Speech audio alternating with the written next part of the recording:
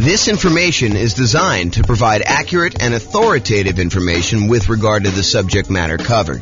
It is offered with the understanding that the presenters are not engaged in rendering legal, accounting, or other professional services.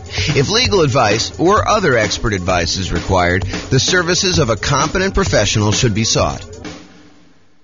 Welcome to the Colorado Springs Real Estate Investing and Real Estate Financial Planning Podcast. Learn all about investing in real estate in Colorado Springs, Colorado, with a combination of real estate financial planning and modeling with numbers specific to Colorado Springs, plus syndicated, more generalized recordings of live and pre-recorded real estate investing classes, not all of them specific to Colorado Springs. Be sure to stay tuned after the podcast for a message from our sponsors. Hi, this is James Orr. The following is a recording of a class I recorded way back in June of 2021. So why am I publishing a class that's over a year old on October 24th, 2022?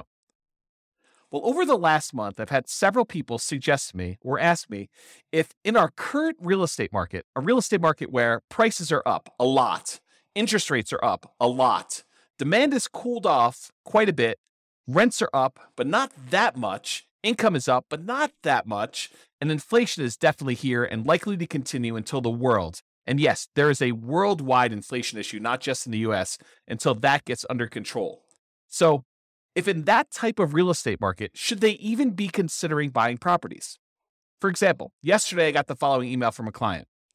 Quote, "So what's your advice to buyer clients right now? Wait for prices to fall? Buy now but with cash? Use those builder incentive loans? Watch TV with the dog?" End quote.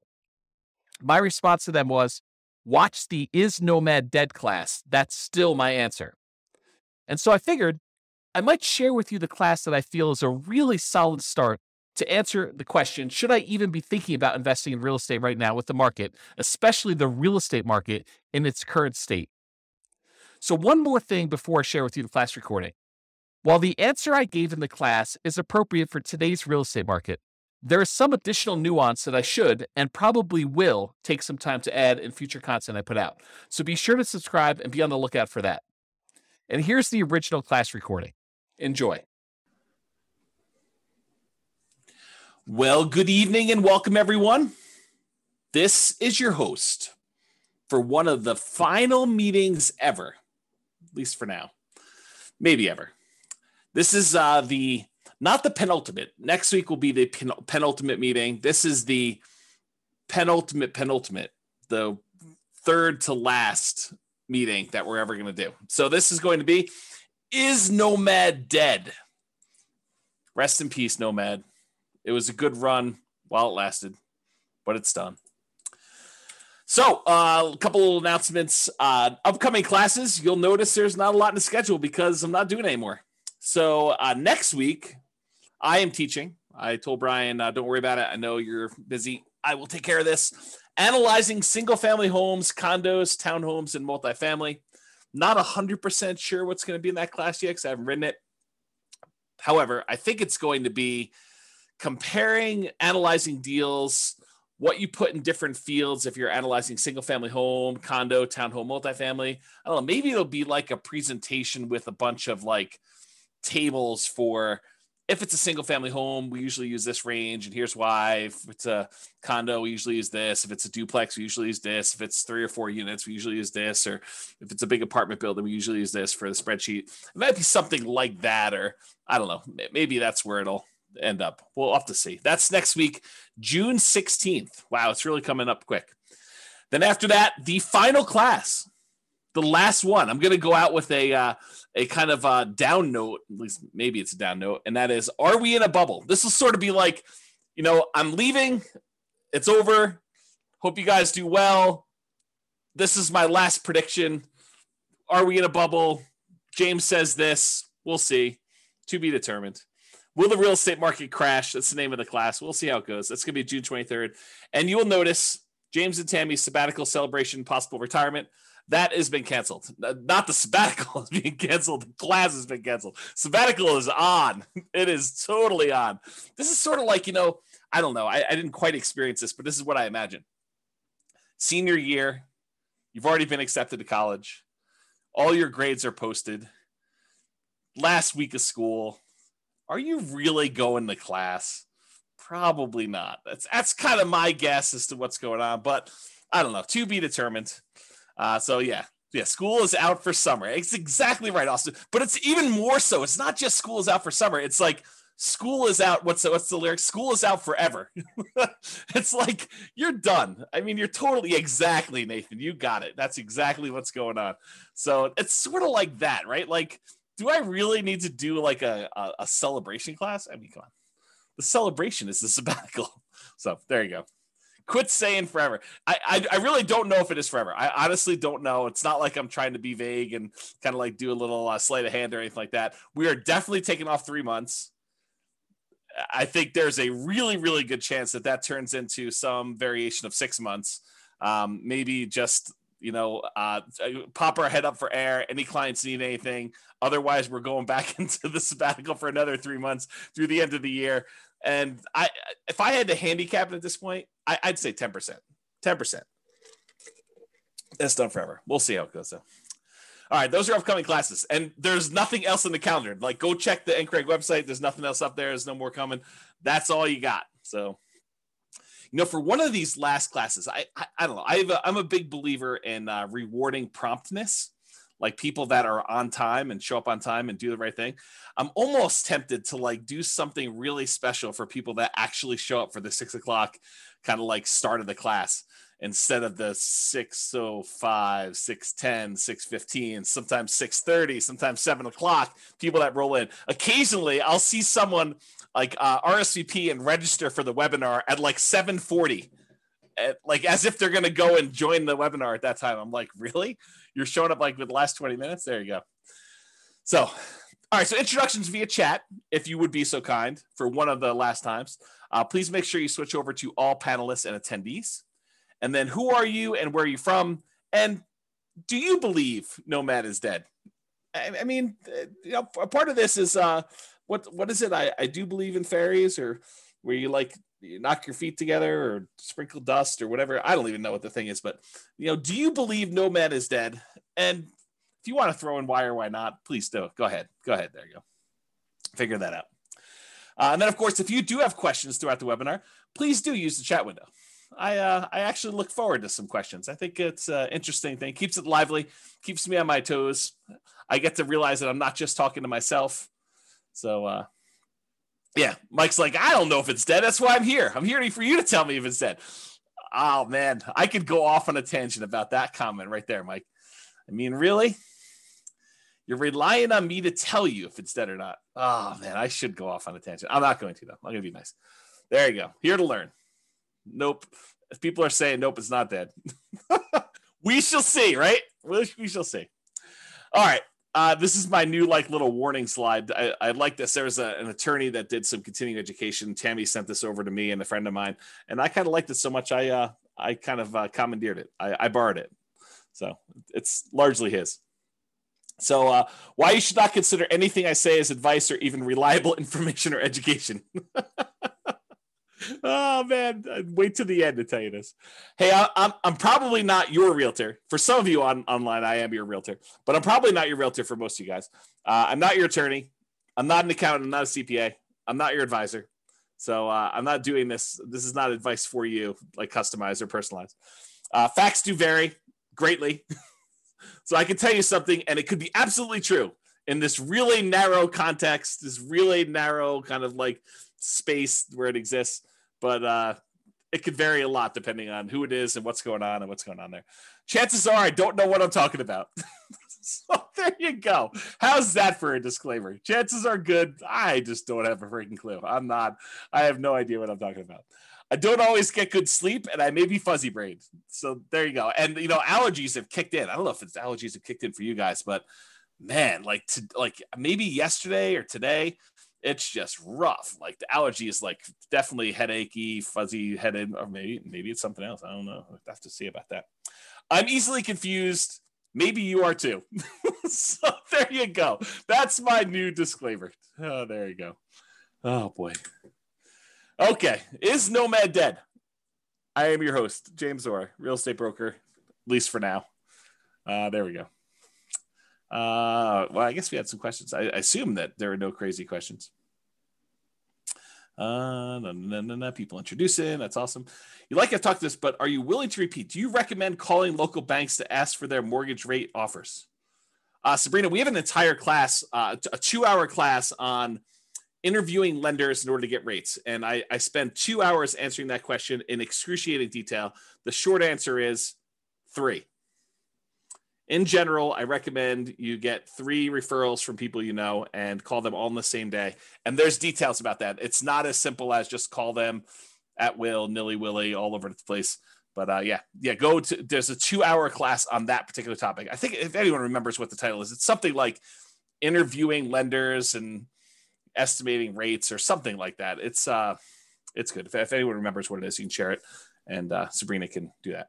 All right, so let's get to some background here. What prompted this class?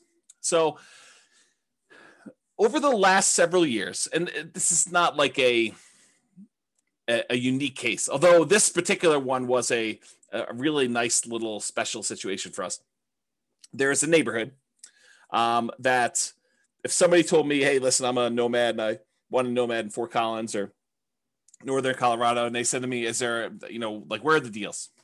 And we would refer them to this one particular neighborhood. I mean, there's other options too, but this was like we used to sort of like, Tammy doesn't use this term, but I sort of considered it our own little personal like honeypot. It's like, somebody wants to kind of buy a house, this is like a really good little deal, a good neighborhood that was good for nomads. We knew the rent ratios, we knew the prices, and the builders were reasonable, prices were good. And I thought the location was good and kind of like how things were there. So I'm going to share with you some numbers from a particular client, and I sort of rounded and stuff like that. And I happened to talk to this client today, and I told them, you're going to be famous. I'm not going to mention you by name, but it's all about you. And there's other clients that they could literally be thinking this is about them had I not told you that I talked to this person today and told them they were going to be famous, because there were more than one client that did this neighborhood and did multiple properties in there. Now, I don't think it's the real estate investor loan comparison deep dive, although that's a good one too. I think the class, I'll have to go look it up. It's something like comparing loan programs or comparing lenders and stuff like that. It was probably 2 years ago. It was before the COVID stuff, because we had it in person. We had it live, and I printed out sheets from a whole bunch of different lenders, and I showed you how to compare lender programs and how to call them all. That it was around there. It's probably like a late in the year. I felt like it was fall or snowing or something like that. Or well, maybe it was spring. I don't know. Maybe I'm misimagining. All these classes merged together. They merged together. All right, so continue on with my kind of like what prompted this class. So this property, it's all the same 4-bedroom model. It's the exact same builder. And in most cases, this client was going under contract months before they actually close. So the pricing sort of is delayed, right? Like you go under contract in October and you don't close until April or May. It's like that long of a building time. So there's a little bit of delay between when they went under contract and when it actually is delivered to them. So here are their numbers and why this class exists, is the Nomad Dead kind of class exists. So in April of 2018, this client purchased a property. It's 4-bedroom property, the same builder, same model, for $354,000 with about $10,000 in options. They did flooring or fencing or something like that. So it was really about $344,000 for the base price of that particular model.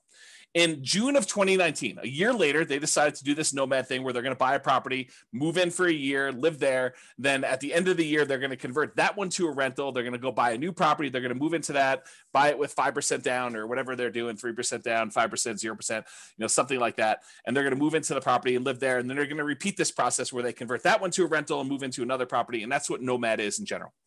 So in June of 2019, the client purchased the exact same model from the exact same builder in the exact same neighborhood for $360,000. And this one had about $3,000 in options. So it was about $357,000 for the base price.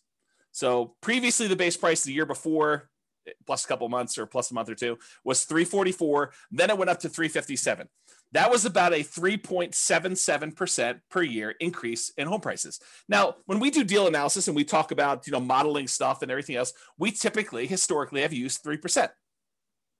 So is getting a 3.77% increase in price good or bad? I mean, I think it's neutral, right? Because in some ways it helps you. Any properties that you own have, in theory, gone up that much in value.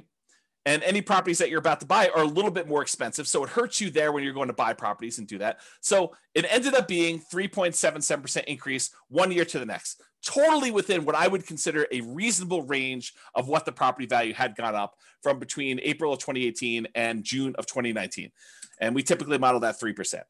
Rent at that time when they rented the property, because remember the first year they lived in it, so we didn't know what rents were, and that's a problem with a lot of times when we're buying, especially in a new construction neighborhood, and we don't have a lot of rent comps. We're guessing what rent will be, and it's not even what rent will be when we buy it, which it's going to be in like 5 months from when we go under contract. It's what rent will be a year from after we buy it and we move in, and we're going to convert it to a rental. So we're sort of like guessing as to what rents will be in some cases 18 months or more out. Sometimes tricky to do that. So it turns out rent was about, and I don't remember what we were estimating for rent. I just remember thinking this is probably going to be a good rental area. Rent was about $22.50 per month. And I honestly think they probably got top of the market. I think they got really, I don't want to say lucky, but there's a range of rents. Rent's not an exact number. And you could advertise, $2,100, you could advertise $2,300, and you could get, somewhere in that range. Might take you a little longer to get to 23, or you could find that right person who works really close to there, or it's directly between two places where the two spouses work. And so it's a great central location. I mean, it's all these reasons why it could be that thing, but rent is not an exact number. And so they got $22.50 per month. I felt as though that was a really good high number for them for rent. I was like, that's awesome. You crushed it. You did really good. So they bought their next property for $360, which is $3K in options. $357 was the base price, and they rented out the one they bought for $354 for $22.50. Okay, so that's what it was, $22.50. Last year in 2020, June of 2020, so like 12 months pretty much since the last one, the client purchased the same exact property, same model, same neighborhood, same builder for $376. And they had about $3,000 in options and upgrades on that particular one too. So the base price of that one was $373 for the base price. That was about a 4.48% increase from the previous year. So again, we usually use 3%. This time it went up 4.48 in a year. Hot market, property values went up a little bit. So I thought that was encouraging. The property values went up there. And rent actually went down a little bit, or you could say they didn't quite crush it. They didn't get a home run like they did the year before. And so rents were about $2,200 a month in that particular case. So that's what we got. And I should also point out, I don't know if every single data point for this particular example is the same client, because for some of the rents, I have multiple clients in that neighborhood and they're all doing like a nomadish thing. And so some of them actually were able to rent it. And I may have used like one client's number when it really was another client. And so, but it's the same model. They're all buying similar models in that neighborhood, 4-bedroom. Although there's a couple builders we go with in that particular neighborhood, but you get the idea. And this is in Northern Colorado, in case you're wondering. So rent was about $2,200, which was less than the year before, a little bit less than the year before. So it didn't really go up. It kind of stayed the same. This year, June of 2021, like while I was preparing for this class, I reached out to the builder. I said, hey, what do you have left in inventory for the model that we normally buy? I told them the model. I said, what do you got for me in the same neighborhood? And they told me, are you sitting down? Are you ready for this?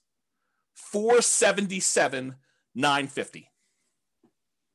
Pause for dramatic effect. Take a drink.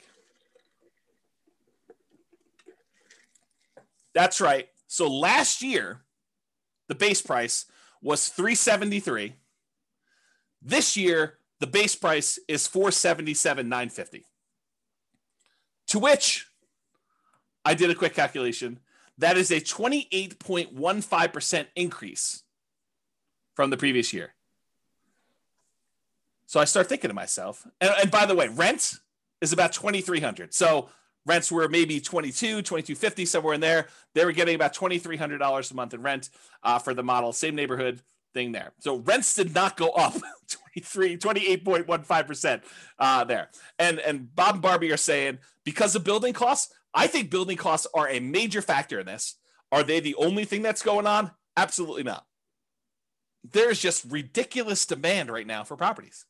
And so I think it's a combination of increased building costs, lack of inventory, lack of speed, the ability for them to get these properties built. Maybe there's some staffing issues. I heard there's a whole bunch of people that are opting not to work and staying home and collecting some type of pay for not working and, stuff like that. So there's a bunch of stuff like that going on, right?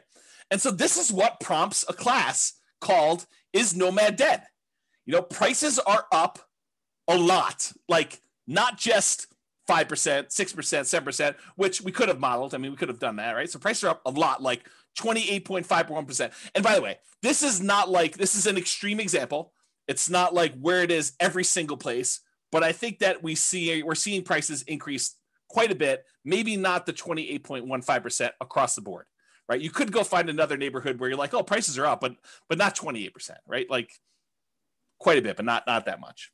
So prices are up a lot. Demand is up a lot. This multiple offers on a lot of these properties. There's waiting lists for some builders in order to get into properties now. It's pretty ridiculous right now, which, as an aside, if ever there was a time for someone to take 3 months off, might it be during one of the craziest real estate markets ever, where it's really hard to serve clients because they're having to go out and make 10 offers to get one property accepted, or they have to be on waiting lists even for new construction, or prices have jumped up really fast and rents are sort of lagging behind. If ever there was a time for a real estate broker who was kind of getting a little bit burned out a little bit, needed a little break, for them to take 3 months off, might it be Q3 2021? I don't know. I'm just saying hypothetically, not saying anything in particular. I'm not calling anyone out by name, not doing any of that, but I'm just saying, maybe. Okay. So demand is up. Interest rates are down, which I'll show you here in a second, but not that much. They didn't go down like that crazy. So it's not like the price is, the same, like, the monthly payment's the same. Rents are up, but not that much. I mean, they're not like 28.15%, like it's pretty crazy to think about this nonsense. Income is up. People's income have actually gone up. We're seeing some inflation sort of activities going on where, people applying for jobs are seeing those the starting wages there, and in some cases, people are getting raises. And I don't know, we're seeing a lot of that stuff. It also sounds like you've thought it through. I'm not sure what those shapes are. Is that like a unicorn? Maybe it's a unicorn. And then Bob and Barbie say, especially a broker that doesn't want to be a psychologist due to buyers able to get the house. Yeah, right. It's hard. You go read a lot of these articles about agents and how they're really struggling, and there's just a lot of stuff. So income is up. Signs suggest that inflation is already here, and that it's likely to continue. I mean, we're seeing signs of that happening right now. So you've got all these kind of factors coming in, which prompts me to ask, hey, is Nomad dead? Like, has the train left the station? Am I too late to the party? If I just learned about this thing, if I just went online, I saw your class, I'm like, oh man, this Nomad thing, this sounds really, really good. And then you like see the numbers I was using, and I put it back on the shelf. I probably shouldn't have done that. If you see the numbers I had in the Nomad book that I used to give away when people came to class live, and you're looking at these things and you're like, 230, 240. Can we still buy houses for 240? And then you're like, and you're like, what is going on here? Like, how does that even work? Like, is it too late? I mean, the numbers you were using before, those seem really, really different. I can't get any to look anything like that. Begs you to ask, is Nomad dead? Am I too late? Is this like even going to happen for me? Should I even bother? Or are you like, oh, it always happens to me. I find out about something. Had I only been buying properties like this particular client of James, the property he bought for $354, once these ones sell for $477, those become comparable sales to show that that's probably the new value for someone trying to buy a property. It's about that when the new ones become comparables for the ones that they bought, 3 years ago, whatever it is, for $354. So what is the difference in price between that? Is that like $120,000? Approximately 120,000. So 1, 2, well, I guess not all of them are 120, but let's 1, 2, 3 properties that they bought previously. So that's probably $300,000 in profit in 1 year. What? That's crazy, right? Definitely crazy. Yeah. See, Royce says I'm supposed to actually call him when I know it's going to increase $120,000. I didn't know. I called like the clients that had properties in that neighborhood. I'm like, hey, are you sitting down? Because I just found out the models you've been buying, they're now $100,000 more than what we were paying last year. And they're like, what? I'm like, yes. And we just had to wait for them to sell because it's just crazy. Okay. So this is why there's a class called Is Nomad Dead? And we will find out. So because I did this particular one builder, I went and I looked at some historical data on another builder that we like here in Northern Colorado. Yeah, cue the charts. Exactly, Steve. You're right, buddy. Here we go. So what I did is I went and I looked at some historical data. And I'll tell you how I got this chart because I think it's instructive and it's probably interesting to some folks, especially the more the nerdy, geeky ones. And, you know who you are. So what I did is instead of actually going back and trying to pick out exactly one, this particular model that we happen to like buying, it's a 4-bedroom property by a new construction, by a builder that does new construction in Northern Colorado. And I went all the way back to about 2014 data because I think that's when it stopped. I think that's when it started, rather. I think this is that particular property when they started building this model with these specs. And I went and I looked at it and I said, okay, it has to match this exact square footage requirement. It has to have, this amount for, above grade finished square foot, this amount of finished square foot, including the basement. And so I matched it based on square footage. So is it possible there's like a rogue property in here? Yes. But I will tell you, I hand looked at the data just a quick glance, and the overwhelming majority of these things were exactly this builder. By the way, don't call me during Anchor because I had to turn my phone off. So this shows you like this particular builder with this matching square footage, and it shows you the price. Now, this does include multiple cities, so it's not just all the same city. There's some of these in like very far east Greeley, which are less expensive than something in, let's say, Fort Collins or, Loveland or Severance or, like whatever the other Northern Colorado cities are, which I can't think of right now, Windsor, as an example. So this covers a wide range of cities. And it also covers a wide range of what upgrades people do. Just as an example, when my clients typically buy a property from this particular builder, we talk to them about the pros and cons of rolling in all of the upgrades: backyard landscaping, backyard fence, air conditioning, the upgraded appliance package. So there's all these extra things that we usually talk about. Hey, look, you could go ahead and add all these things after closing and save yourself some money because the builder has definitely marked them up. Or if you decide to roll them in and have the builder provide them, you're paying a premium, but you're able to finance them. And so you're only putting out 5% or 20% or 25% of the value of the thing because you're financing the rest at some really low interest rate. And so there's a range of what these values would be. It's not like this one got bid up or anything like that. And maybe that this person who bought this particular property right here, where my mouse went, decided to roll all their stuff in, or maybe they had a lot premium because it backed out to open space or something like that. And so all these different factors as to where they are. But in general, you can see the trend. The trend is up and to the right. You can see the property price increases. And one of the things I'll point out is you kind of see here where we hit the new year, almost everything is pushing on the high end of that line. It's not like you have stuff that's kind of on the low end of the line, like you see over here. It's like this year, everything is being pushed up on price. So we're definitely above the average line of what we've been seeing in appreciation rate. The red line is the linear growth rate. The black line is the exponential growth rate. So it's a little bit better than linear as far as growth goes. That's how I would interpret that data. I don't know if Andrew is on or something like that, who's a big math guy, but he could correct me if I'm wrong in my analysis of this particular chart.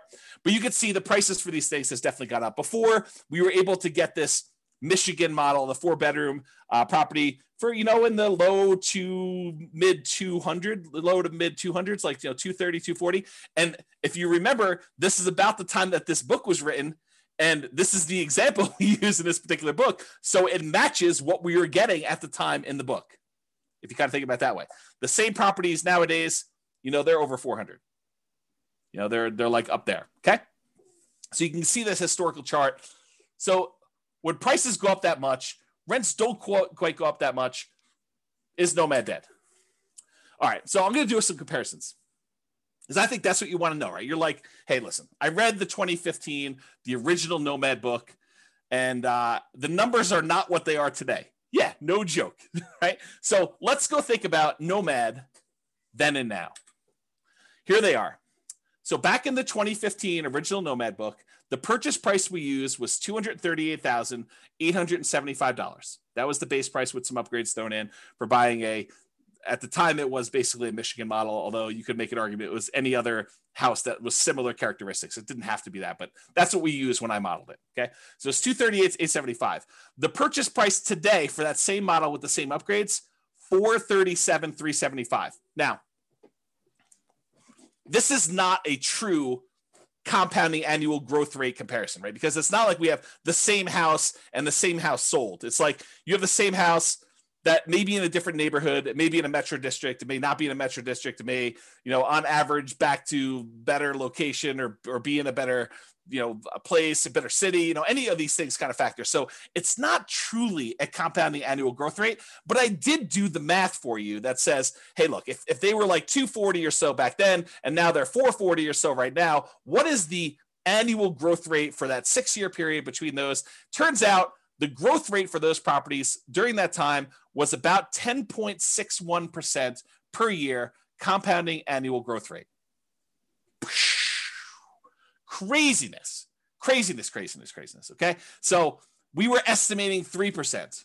So when properties do better than that, it helps you for all the properties that you own. It hurts you because you're buying more expensive properties as you're moving forward. So it helps and hurts depending on where you are in the process. Now, back then, in 2015, the interest rate we used when we did our deal analysis in the book was 4.5%. And we talked about using a lender-paid PMI, private mortgage insurance. Go watch the whole 2-hour class on private mortgage insurance. I'm not going to cover it here in detail, but basically the lender increases the rate slightly. And instead of charging you a monthly PMI payment, it's included in the interest rate. Okay. So that was a 4.5% lender-paid PMI rate, the overall interest rate, with 5% down. Today, maybe not today, but when I did the comparing loans class, I called to the lender. We did a whole spreadsheet on this. The interest rate was 3.625% with lender paid PMI with 5% down. So it was 4.5. Now it's 3.625. So that actually got better. That might help us, right? Steven or Stefan says, where do we watch the older videos? You're in a really weird spot because I'm like shutting everything down for going to thing. Right now, though, you could probably still watch like 100 of them. By watch, I mean listen, on the podcast. But I would go download them tonight. Like while you're here, go download them because I am this close to actually shutting everything down and pulling everything off the podcast too. So go download what you want. You can actually go subscribe to it and then click download on all of them. They'll stay on your phone even if I delete them, is my understanding. And then go listen to the ones you want there.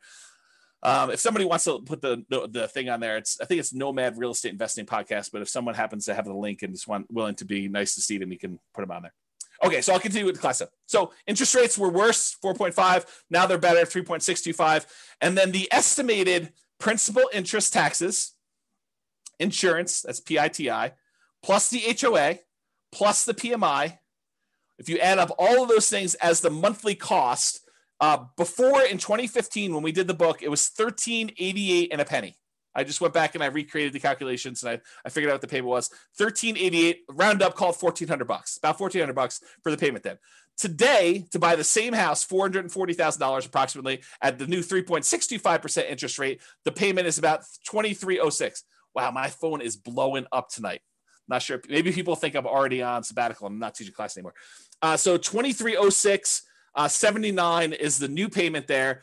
If you kind of do a compounding annual growth rate for that, like if you pretended that, it went from this to that, that's 8.84% compounding annual growth rate per year. So if you think about it, it went up, but not quite as fast as the price did because interest rates came down. So the payment increased, but not as much. It still went crazy. I mean, it's like 8.5%, more than 8.5% per year growth rate on that. Bam, that's like crazy nuts up. And then rents. Rents went from, back when we wrote the book, we were getting $1,545 a month in rent on those things. $1,545, as if you can rent the property for $1,545 now. It's like, I don't know, the market's crazy. So $1,545 a month was back then. Nowadays, that same model is probably in the ballpark, depending on what neighborhood it is and kind of what's going on there, about $2,200 a month. That's a 6.07% fake compounding annual growth rate because it's really not the same thing. And so doing that it's not a good comparison, but it's a comparison because you can see like how fast these things grew compared to each other, right? So the price went up the most, grew the fastest. The actual payment amount grew the second fastest, and rents lagged. Rents did not go up as much as prices went up, nor as quickly as the payment actually went up to do that. Okay, Franklin, thank you for posting those podcast links there. I appreciate that. That's for you, Stephen. And then Steve says rents are lagging. Annual takes time to adjust up. Yeah, it's going to take time to do that. But what's great about these properties is you lock in your financing and the price you paid at like whatever the rates were. And if rates went down, which they did, you could actually go and ratchet your interest rate down and improve the financing on it. If they went up, no big deal. You had a 30-year fixed rate financing on there. It doesn't get worse for you. But if it does get better for you, you can take advantage of that and refinance and do like a rate and term refinance or cash out if you really want to and do that. Okay. So those were the comparisons between then and now. All right. So the question becomes, is Nomad dead? Should you go, if you could have gotten this before and now it's this, should you even bother? And I think the question I would rather pose to you as kind of like an alternative to this is, do you have something better to invest in? What is your alternative? If you're not going to do Nomad, what are you going to do else? And I think that's the way we have to look at it because yes, and I'll show you numbers. I'm going to go into detail. You'll see charts, you'll see numbers, but I'm going to show you the returns are definitely not what they were in 2015. Now, the people that actually follow the plan from 2015, their returns are way better than we estimated in this book, right? Because we were estimating 3% growth rate for purchase price, 3% growth rate for rents, and we assume the interest rate stayed the same. So prices went up faster than that. So any properties they own grew faster than that. The rents grew faster than that. And also the interest rates came down. Is that always going to happen? Is it always going to go in your favor? Absolutely not. Not a chance. Okay. So here's the question though. Is Nomad dead? And I think the better question is, what are you going to do if you're not going to do Nomad? And then let's look at what the return is now for Nomad and see. Okay. So alternatives. You could invest in the stock market. Stock market is doing amazing this year. May do better next year, may do worse. We don't know. I mean, I think it's all speculative, which, I'll get to this later on because I have a whole section on like learned helplessness and kind of like making choices and am I too late to the party and all sort of other stuff, which I'll talk about. I'll hold that for later. So alternative stocks, you can invest in that. Bonds. A lot of people are saying bonds right now are dead. The interest rates you're getting on bonds are so low that some people are really questioning whether or not you should have bonds in your portfolio. You're going to invest in commodities. I'll probably do some more of that. And commodity investing in my sabbatical time, my retirement, 20 or 25% down buying properties. If you're going to go buy those, maybe 15% down. If you're willing to pay the PMI and that high rate, most people would not be willing to do that. Are you going to go do that? Or other real estate? Are you going to go buy creatively? You're going to go try to find motivated sellers in this market. Good luck. I mean, it's possible, but it's going to be really hard in this market to find motivated sellers. Maybe when the market changes. I mean, we'll see. Markets change. They get hot, they get cold, they get hot, they get cold. I mean, it's just cycles.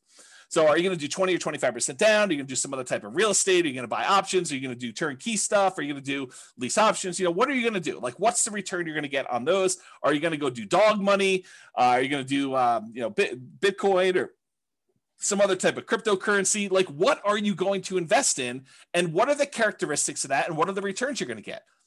So what's the return with Nomad then in 2015? And then what is the return in Nomad now? And I'm not going to use the like crazy returns we saw. I'm going to use what we estimated the returns were going to be, that 3% slow and steady growth rate. Because if I go back to 2015 and I use some ridiculously high, 10% return year, it's going to look crazy. It's going to look awesome.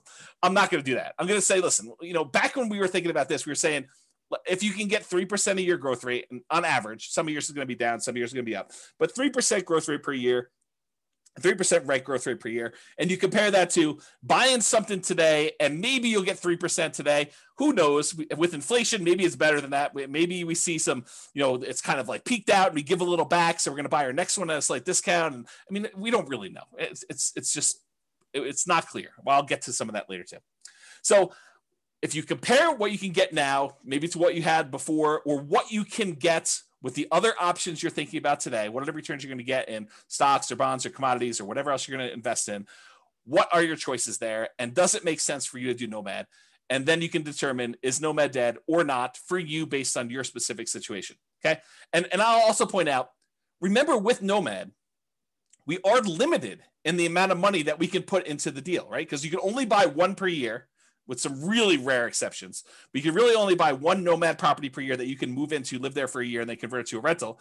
And most of the time, we're opting to put 5% down and not more, because if we put more, we tend to actually lower the overall return because we're less leveraged. Okay. So we're somewhat restricted. So you're going to put a little bit into this Nomad thing. And then I think if you have extra money, you're either going to build up your reserves and kind of prepare for the next thing, or you're going to invest in something else, stocks, bonds, commodities, CDs, whatever it is that makes sense for you. Okay.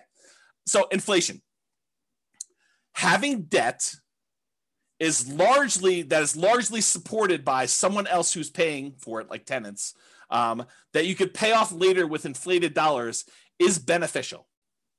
So if we happen to be in a period where we're expecting higher inflation, which it seems like that's what is going on right now, and that seems like what we're likely to see, at least in the near-term future, then having the ability to pay off debt later with inflated dollars is helpful for us, especially if the tenants are sort of covering or more than covering the amount of debt the payments you have on that debt in the meantime. Okay, so that's a good position to be in. Okay, one other thing I'll point out here. Tyler says, why 5% instead of that new 3% conventional? We talk about this in the financing Nomad class. A lot of times doing the 3% might make sense for you if you're short on down payment, but the interest rate is usually worse on the 3% one. And so you need to make that decision for yourself. If you go watch the class on like the loan comparison deep dive, I talk about the difference between a 3% loan and a 5% loan and what the actual monthly payment difference would look like. But if you can only do the 3% because that's where your down payment is, or you'd rather have more reserves, go for it. You're usually limited on how many you can do too. So we do the 5% all the way up to 10 loans or more for owner occupant. The 3%, you're going to be limited in how many you can do. But there's more detail on that in other classes. That's really not a topic for tonight. Okay. You're not committing to 10 nomads. So I want to point this out up front. It's not like you have to decide today that I'm going to do this 10 nomad plan. 10 is arbitrary. I hope you guys know that, right? Like we sort of plan it out for you and put it in front of you so that you can see what it looks like if you go that far out. But you don't have to do 10. You could do 1. You could do 3. You could do 7. You could do 14. You could do 27 of these. Okay. There's no limits, high or low, on how many you have to do. You're choosing to purchase one property. You're making a decision today. Okay. Today, with the knowledge I have, with the information I have right now, with my current financial situation, with my current reserves, with my current amount I've set aside to invest, with my current risk tolerance, with my current family situation, with my current job situation, I am going to either choose to buy one house or I'm going to choose not to buy a house. It's a single decision point. You're not saying, I'm getting married, I'm doing this 10 nomad thing deal. You don't have to decide that. It's one. Then, once you buy the one, you move in there, you're living there, you save your money. You continue to educate yourself over the next year. There's zero pressure to do a second one. If you decide you want to do it, great. If you decide you don't want to do it, great. You don't have to do more. You decide if you want to do one more at that point. It's up to you. Okay. You only repeat this if it still makes sense to you. You reevaluate. Here's my new job situation. Here's my new financial situation. Here's my new reserve situation. Here's my new down payment. Here's what I think the market might or might not do. Although, good luck with that. Here's what I think is going to do there. It's like all this stuff you take into account and you decide, do I want to move forward with another one? Yes or no? If it makes sense, you do another one. Yeah. Roy says, speak for yourself. Those numbers say buy 10, obviously. Right. And I think there's a case to be made that you'll get to the next point and you'll be like, what are my options? What else can I invest in? Oh, this Nomad thing is the best returning investment I could possibly make. I'm going to choose to do that. But you need to decide that on your own. There are no promises being made. There's no guarantees in life, period. Okay. So I personally think there is power in making good decisions repeatedly. Think about good habits. I'm a bad example of this, but eating good, healthy food every day, getting good, regular exercise, investing in long-term relationships, all those things, the good habits that you put in and make, compounding effects over time, I think you're rewarded for that. but you can get feedback through the Nomad process and other things. But you can get feedback on the Nomad thing, and you can make better distinctions, and you can improve your decision-making over time. So next year, you may say, this 2-bedroom property I bought in, the right over the border in Wyoming wasn't the best investment for me. Maybe I'll do a 3-bedroom or 4-bedroom, or maybe I'll come a little bit south into northern Colorado or whatever it is. So you go and you kind of like evaluate whatever that is for you, and you make better distinctions and you make better decisions over time. Does that mean that you are automatically going to make better decisions? No, but you'll make different decisions, and you'll say, oh, that was even worse than what I tried before. I should do something different next time, which we'll talk about more when we talk about learned helplessness. Okay. So there you go. So let's take a look at this cash flow power meter, 2015, then and now in 2021. There's a whole class on the cash flow power meter where I explain to you what's going on here, but this shows you a relative measure of how good the cash flow is on a particular property we're considering. And back in 2015, we were right in the middle. This little black line here shows that you were right in the middle, where you would have positive cash flow only if you took into account the cash flow from depreciation, the actual tax benefits of owning that property. Otherwise, it would be slightly negative cash flow. That's what having it in this yellow section means. It means that if you take into account the cash flow from depreciation, the tax benefits of owning the rental property, then this would be slightly positive with cash flow if you take that into account. Otherwise, it's negative. In 2021, even if you take into account the cash flow from depreciation, it's negative with 5% down. That's what this is showing you. It's showing you that it's red, it's negative. You manage it yourself, including the tax benefits, it's negative cash flow right now if you're going to buy properties. So there you go. That's what we're seeing right now. Comparing them to now. Time for a beverage here. All right, here we go. And just to show you a kind of comparison, I showed you the same chart before. This is the 2015, 6 years ago, 5% down Nomad book, right in the middle of this cash flow from depreciation thing. And then I showed you today, 2021, if you put that 5% down, it would be that negative cash flow. If you decided to put 20% down as a non-owner occupant, you did not occupy the property, we're not moving in here with this 20% down, then it would still be slightly negative cash flow. So if you go buy a rental property today in northern Colorado and you bought this particular new construction as a similar example, you'd still have negative cash flow even if you put 20% down. Back in 2015, if you put 20% down, it would be positive cash flow. Barely, but positive. Okay. And then if you put 25% down and you bought this as a regular rental, you would have slightly positive cash flow. It's in this light green area if you managed it yourself, because this dark green area is showing you what happens when you have a professional property manager in there. So this is the cutoff line between you managing it yourself and having a professional property manager. So you put 25% down. If you're buying this property, you would have slightly positive cash flow if you managed it yourself, or negative cash flow if you had a professional property manager doing it yourself. Same property, just 3 different financing types that I showed you to compare. That's what these 3 different meters show. Okay. Any questions on this? Is this good for you guys? Are you liking the Is Nomad Dead? Is it interesting? Let me know. That'd be helpful. As I drink my beverage. Okay, it's interesting for at least one person. Thank you, Nick. All right, so apparently there's some other people that I find it interesting too. Okay, cool. So this is the return in dollars quadrant that we typically use. The return on investment quadrant series. We've got return in dollars, we've got return on investment, we got return on equity. I'm showing you return in dollars, comparing the 2015 book to the 2021 if you bought something today, and how does that work? Nathan and Lindsay haven't had a class that isn't interesting yet. Well, that's a very nice thing to say, although you're lacking some exclamation points, I might say, although that's a smiley face. I appreciate that. Love the neediness of the presentation. I'm not sure what neediness. I don't know if that's good. Neediness. Suck them. Yeah, there you go. Roy said, I think he was talking to Nathan and Lindsay about being a suck up. There you go. Royce, you should switch it all to all panelists and attendees so that you can trash talk directly instead of just trash talking to me. And everyone else can do all panelists and attendees too. That way other people can see their stuff. Okay, here we go. So what this shows you is the amount of dollars that you're getting in return in the first year for buying a property this way, and by the way, I do know that you're technically not renting the property in year one as a nomad, but I'm pretending as if you did. Okay. So I do understand you're not really renting it in year one. This is like as if you could magically rent out a property, get full rent when you're supposed to be owner occupying the property. I do this as like an instruction sort of thing, but it's not practical, right? Because if you're doing nomad, you're putting 5% down, you're not able to rent out the property in the first year and move out and do that.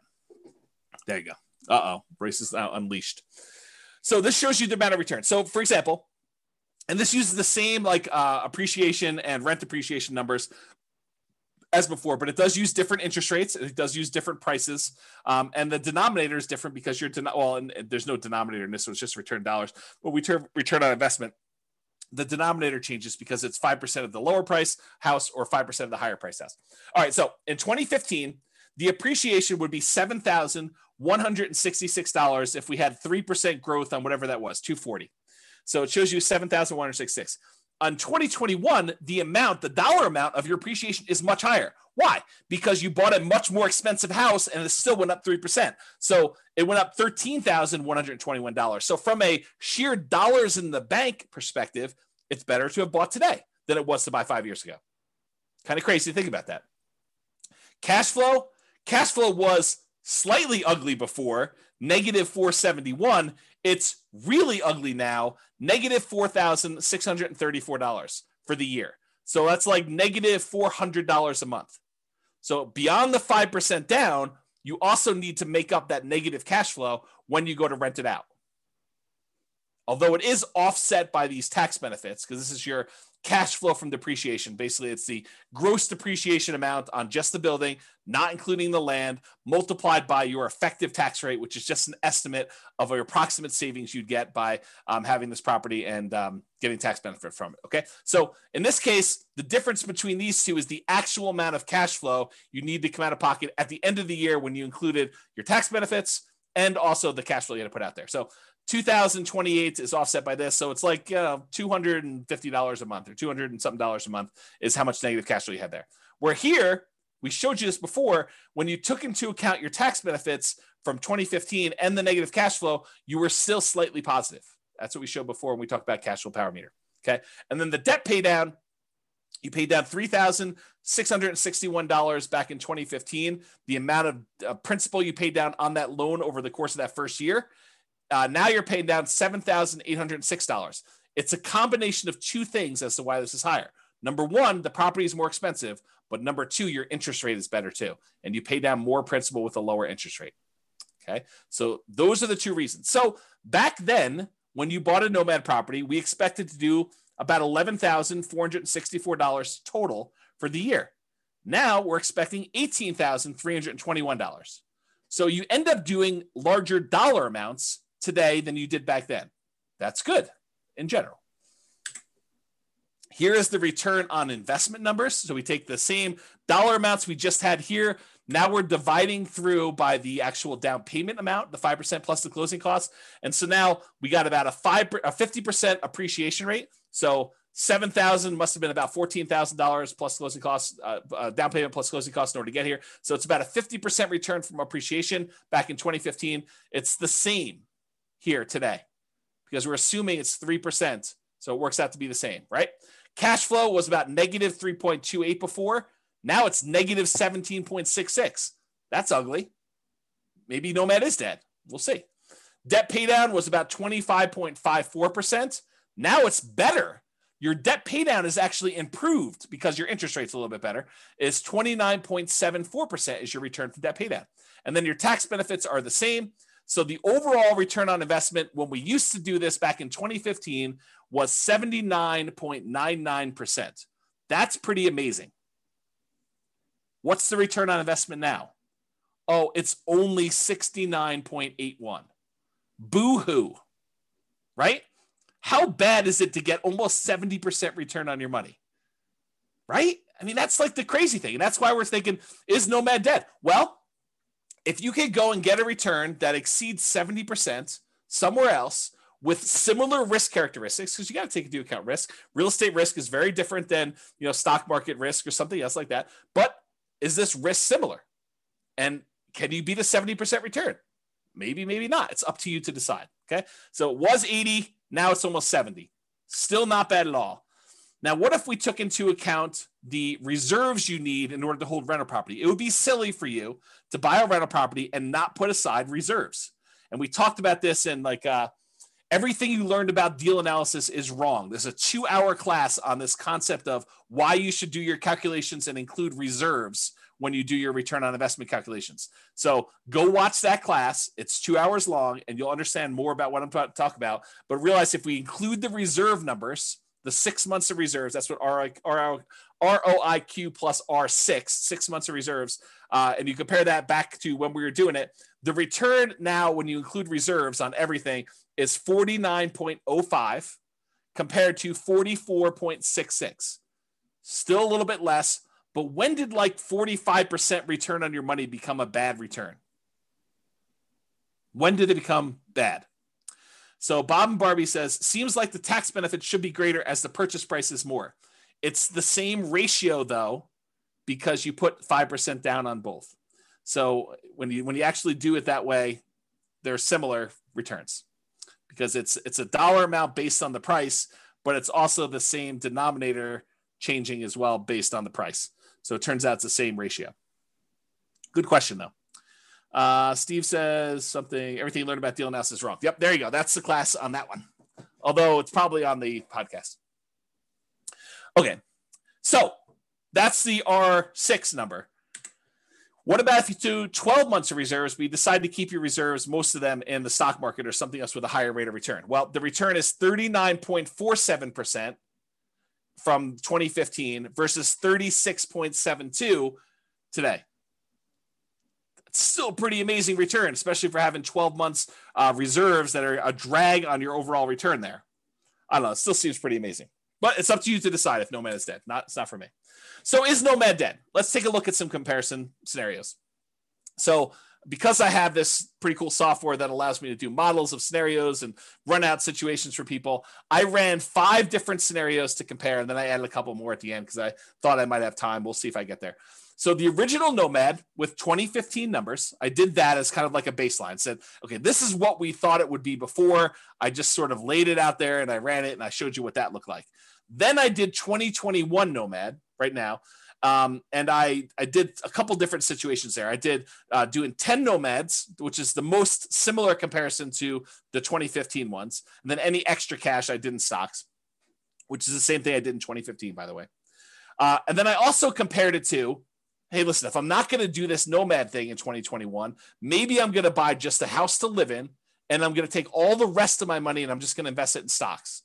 So I ran that too. And I think I used 8% for the stock market return. Okay. And then I did another scenario where I said, okay, you're going to buy a house to live in, one owner occupant property, and you're going to actually save up to buy 20% down properties. And you're going to buy 9 rentals with 20% down. And then the last one I did is you're going to buy a house to live in with 5% down, and you're going to buy 9 25% down rental properties.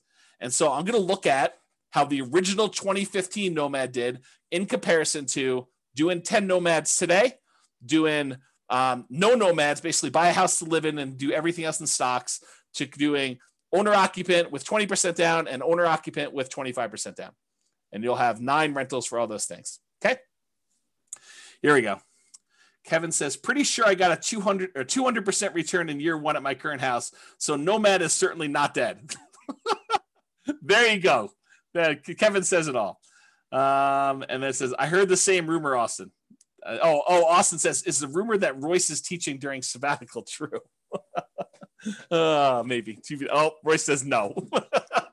It's not true. That's pretty good. All right. So rather than build up any more suspense here, I will show you what the numbers suggest. So yes, it is true. 2015 Nomad was amazing. A non-inflation adjusted net worth at the end of 40 years shows that you'd have $20.7 million in both equity and cash in the stock market if you decided to do Nomad in 2015. However, the 2021 Nomad puts you at 19.5 million. So 20.7 million, 19.5. I'm pretty sure that's still pretty freaking good. If you decided you wanted to do one owner occupant property and you bought 9 25% down properties, you'd have 13.4 million. If you decided to do one owner occupant property and 9 20% down properties, you'd have 12.86 million. If you decided you wanted to do one owner occupant property and you did the rest in stocks at 8%, and maybe you can get better than 8%, you can change these assumptions if you want to, you'd have $7.2 million. So that's what the net worth was. If we adjust for inflation, the 2015 Nomads like having $6.3 million in today's dollars versus a 2021 full-on Nomad is about $6 million in today's dollars. So it's a difference of, well, it's 3.71. So I'll just call it almost 4. So $400,000 difference between one and the other, if you think of it that way. The ones where you do other stuff, just in... it's like 4 million, and 2.2 million. Daniel says, do you have simulation that shows for markets that are slowly growing, stagnant, or slowly declining? Slightly declining. Yes, I do. In fact, the software allows you to do whatever you want. That's why I wrote it. And we have done classes before where I talked about what happens if you're investing during a declining market and stuff like that. So there's like a large number of models you could do, and you can enter your own stuff and say, what happens if the market does a range of values? Like you can do Monte Carlo simulations, stuff like that. So yes, it does all that stuff. Okay. Here's the chart showing net worth over time. You can kind of see the curves. These top two, the red one is 2015 Nomad. The orange one is 2021. So they're pretty close together. Then the next two are buying the 20% down or the 25% down rentals. And then the stock market one lags behind here. But, part of this is assumptions, right? If you thought the stock market could get you 15% return, I bet you this chart looks very different. So you got to go play with what you think you can actually do and compare those to see. All right, so this just shows you account balances. Before was net worth, which included equity, and also your account balance, which we're assuming the account balances are invested in stocks. But if we just look at how much is in your account, 2015 Nomad, you had $13 million, non-inflation adjusted. The 2021 Nomad has you at almost $7 million, non-inflation adjusted. And then the other ones had you at, let's say 3, 2.7, and 5.8. The one where you invest in stocks, the overwhelming majority of your money is in cash because you don't really have a lot of equity besides the one house you bought. So that's why your number is so much bigger than the other ones there. Okay. If we adjust for inflation, 2015 Nomads like 4 million, 2021 Nomads like 2.1 million. And that's partially because the account balances on the earlier Nomad is a lot more because, as you're about to see, with the way that I modeled this, I didn't assume your savings was increasing that much more. So it took you longer to buy these more expensive properties. So it's much slower for you to acquire properties, which means that your cash flow lags a lot. When you did Nomad back in 2015, I assumed you could buy them very quickly. So, and I didn't really change the income much between 2015 and 2021. I think I increased it by 3% a year. So that's why you're seeing a difference there. Kind of tricky. So it shows you your account balances over time. These are the ones where you're buying properties later in the game. So you can see they're kind of like little dips whenever you put a big down payment on a property. And so that's why that grows. And you can see these other ones here got the lead. Your cash balance in 2015 is much bigger. So this is what I was talking about before. With 2015 Nomad, the way that I set up the assumptions is I said, you are saving enough that you have enough for a 5% down payment every year. And so, well, maybe not every year because this line looks a little longer, but it was pretty quick. So you're acquiring properties much faster, and then you get to 10 properties very quickly when you're doing 2015 Nomad. Maybe not every 12 months, but pretty close. Pretty close. However, when you did 2021 Nomad, I assume that it took you a lot longer to save up for those 5% downs because I think for a lot of folks, it will take them longer. They're not able to do every 12 months. Now, if you have a great income, you have a great job, or you have money set aside and you have the ability to do this every 12 months on the 12 months, it's going to look a lot better than this. But because of the way I modeled it, it took a lot longer for you to get to the point where you acquire these properties. If you speed this up and it becomes back here, it looks much different. It looks better. Okay. Now, these other ones is buying 20% and 25% down. It takes you a lot longer to save up 20% or 25% with the same income and same savings rate than it did for you to do the Nomad. That's one of the benefits of doing Nomad. is that you can acquire properties earlier because you don't have to save up 20% down plus reserves or 25% down plus reserves. You only have to save up 5% down plus reserves in order to be able to start acquiring your properties. Okay? And then this other one, you basically bought one property and you lived there and you had stocks. So you bought no other properties. That's the one with just stocks. Any questions on this? Am I going too fast? Am I going too slow? Just want to make sure we're covering it, but I don't want to bore you either. Oh, let me know. I'll continue on in the meantime. All right, good. All right, so this is that chart that shows you what phase of financial independence. If you guys came to last week's class, I think it was last week's class. Was it last week's class? I went over the stages and phases of financial independence, retiring early, and I covered all those. Well, if it wasn't, it was recently. Yeah. So, and so basically it shows you what phase you're in. And with 2015 Nomad, you get to phase 2 pretty quickly, the earliest. Then you actually get to phase 3, and you eventually get to phase 4 in your, before your 40 years is up. With the one where you're doing 2021, since it takes you a lot longer to start acquiring the properties because your savings rate isn't enough to get you to do it really, really quickly, because I handicapped it by showing you a reasonable savings rate, the same savings rate you had before for the 2015 one. Then you barely get into phase 2 where you have enough for lean fire, and you do eventually get into phase 3, but you never make it to phase 4 in that 40-year time period. And with the other ones, you don't even make it into phase 3. You barely make it into phase 2 with these other guys. Okay, and that's the 20% down and the 25% down and the stock one. Okay, you do make it there. And in case it's hard to read when you actually made it, this is the same chart, but it's showing you how many months it took to go into phase 2. So reaching that first goal of getting out of phase 1, working toward your minimum target monthly income till you have enough where you can actually fire. It's lean fire, but it's fire. And so how long does it take you to get there? This is like how long it takes you to get to lean fire. With the 2015 Nomad, it's 242 months. With the 2021 Nomad, it's 357 months. And part of that is because you don't have enough money to acquire these properties every 12 months. It took you a longer time to acquire properties because they're more expensive. It's like a limitation because the properties are more expensive and your savings rate is relatively low. I think I have you saving like $500 a month. So $500 a month is not a lot to be saving to achieve this level of acquisition. Because I think I have you making like $5,000 a month. So it's like 10%. Okay. Okay. And then here we go. 2021 stocks and one owner occupants. That took you 449 months. When you do the 20% down ones, it's 453 months. When you do the 25% down, it's faster. It's 421 months. So it shows you how long it took you to get to lean fire. I guess I didn't show any other charts. So this shows you your total true cash flow for all the different plans. So how much cash flow plus your cash flow from depreciation you have on all the properties. With the 2015 Nomad, you have about $30,000 a month by the time you're done. With the 2021, you have about $27,000 a month when you're done. With the 25% down ones, you're about $22,000 a month. And with the 20% down ones, you're at 18. You don't have any cash flow from your rentals when you do only stocks because you only have stocks. You don't have any rentals. Okay.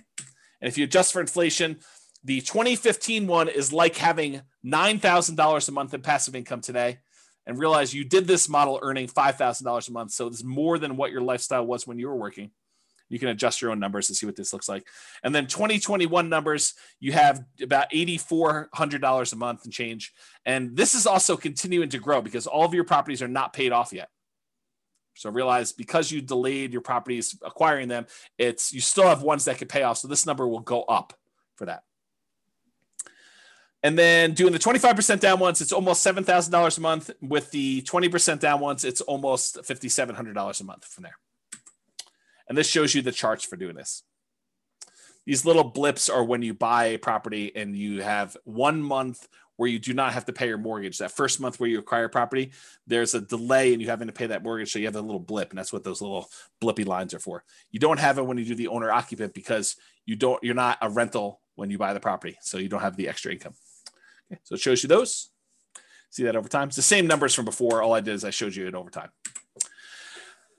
Then this is a deceiving chart.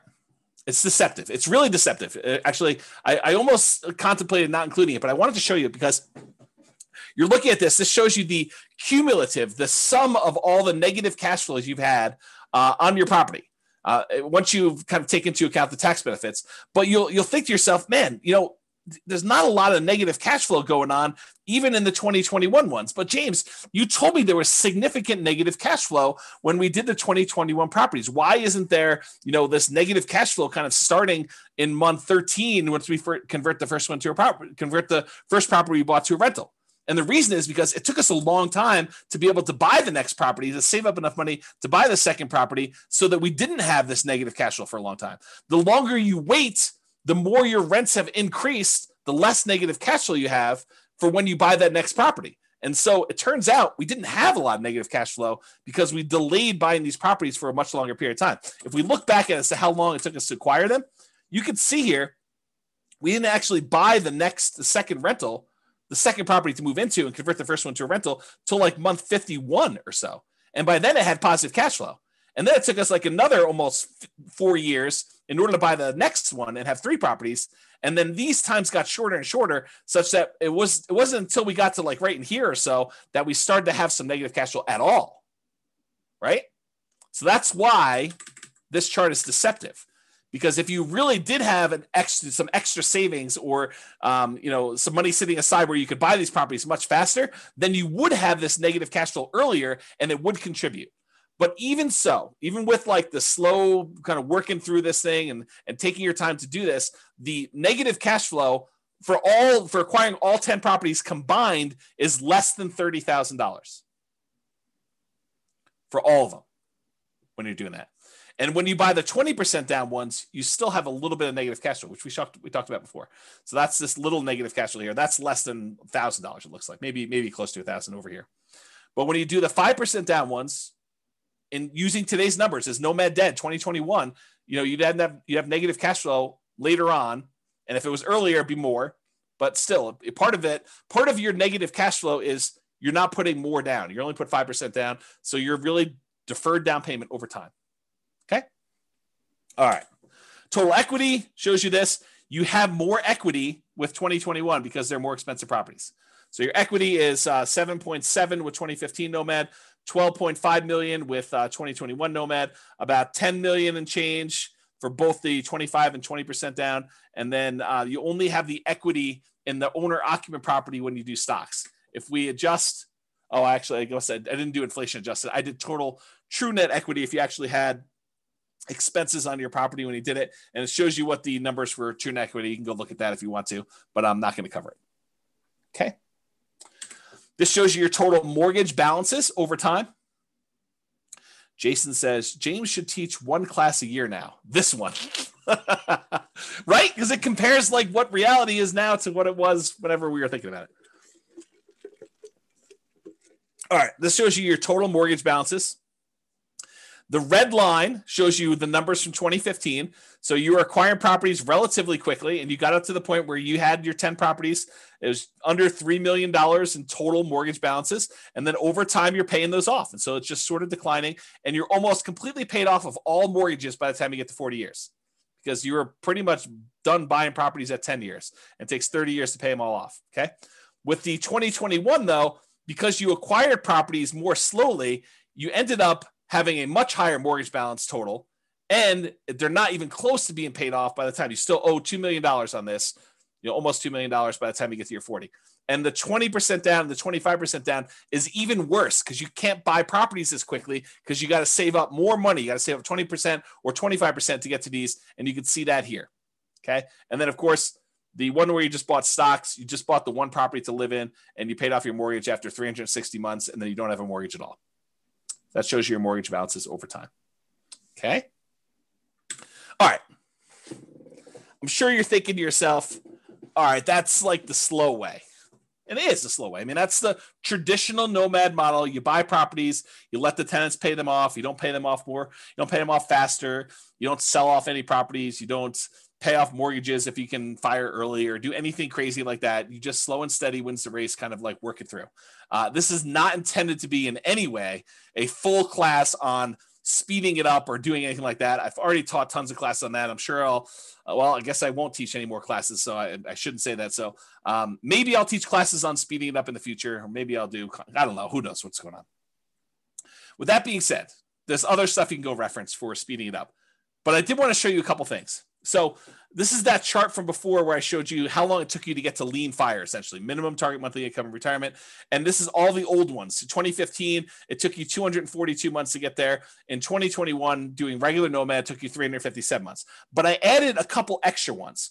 I added these two to the bottom. In 2021, if you sell properties to pay off mortgages to achieve financial independence. So if you get to the point where if you sell off some of your properties, you could pay off the other ones that you own, and that would get you to your minimum target monthly income retirement, then do that. And how long does it take you to get there? Well, it turns out that takes 293 months for you to get to the point where you have enough equity where you could sell off your properties, you pay capital gains, you pay depreciation recapture, you pay your closing costs, you pay your real estate commissions, you subtract all those out, so it's really a net dollar amount that you really walk away with. You take that money, you pay off the remaining mortgages on the rental properties you own, and you get to fire. You get to the point where that is enough so that you have a minimum target monthly income in retirement to support yourself, lean fire, another way of saying that, and that takes 293 months using this strategy. And that's still with you acquiring them slower, right? Because you're not able to acquire them very quickly. So it still takes 293 months. Now, remember, in 2015, it took you 242. It's 293 now, and that's faster than the 357 if you didn't do this. I don't know. That seems like a reasonable, kind of a reasonable timeline to do this, right? For saving basically 10% of your income. I don't know. That seems pretty good to me. And then this last one is if you sell off all of your properties and you use the proceeds to invest in the stock market, and you had the money in the stock market produce I used 4% safe withdrawal rate. So instead of having rentals, you have 4% safe withdrawal rate, and the money's all in the stock market now. It takes you 291 months to get to the point where you have enough equity in your properties after capital gains, depreciation recapture, closing costs or transaction costs, real estate commissions. So the net you take away, you put into the stock market, and if you took a 4% safe withdrawal rate, that would allow you to have your minimum target monthly income for retirement. Took you 291 months to do that, okay? Which is a couple months faster than selling off some properties to pay off the other ones and do it with rentals. Some people would prefer to have free and clear rentals when they retire. Some people would prefer to have their money in something else like the stock market, and it could be anything else. I just happen to use the stock market as an example, okay? Any questions on this?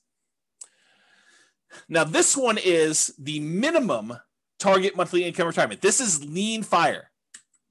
This, though, is your ideal target monthly income in retirement, which is a higher dollar amount. I think I use $10K a month.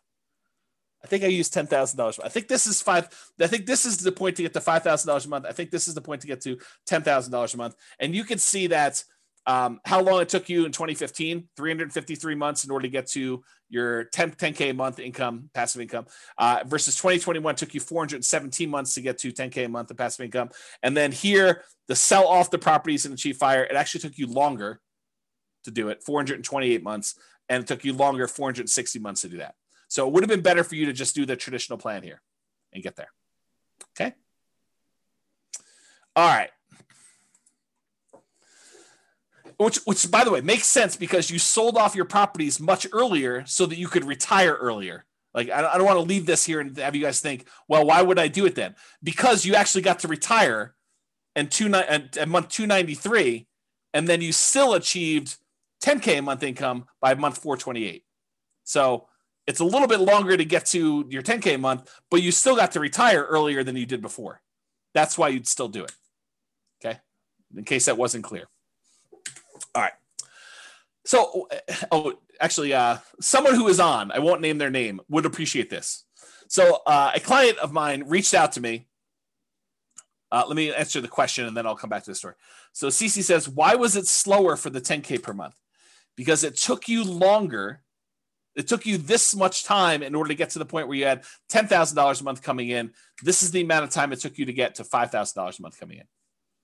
So you got here, and then you still need to go a long ways to get to 5K a month more. And so that's why it took longer to get there. If it's not clear, ask me at the end for questions. We can talk about some more. All right. So I had a client reach out to me, and they had said, hey, I always was interested in these, condos in Heather Ridge. It's a certain neighborhood in Fort Collins, kind of a lower price condo, a very inexpensive condo in Northern Colorado.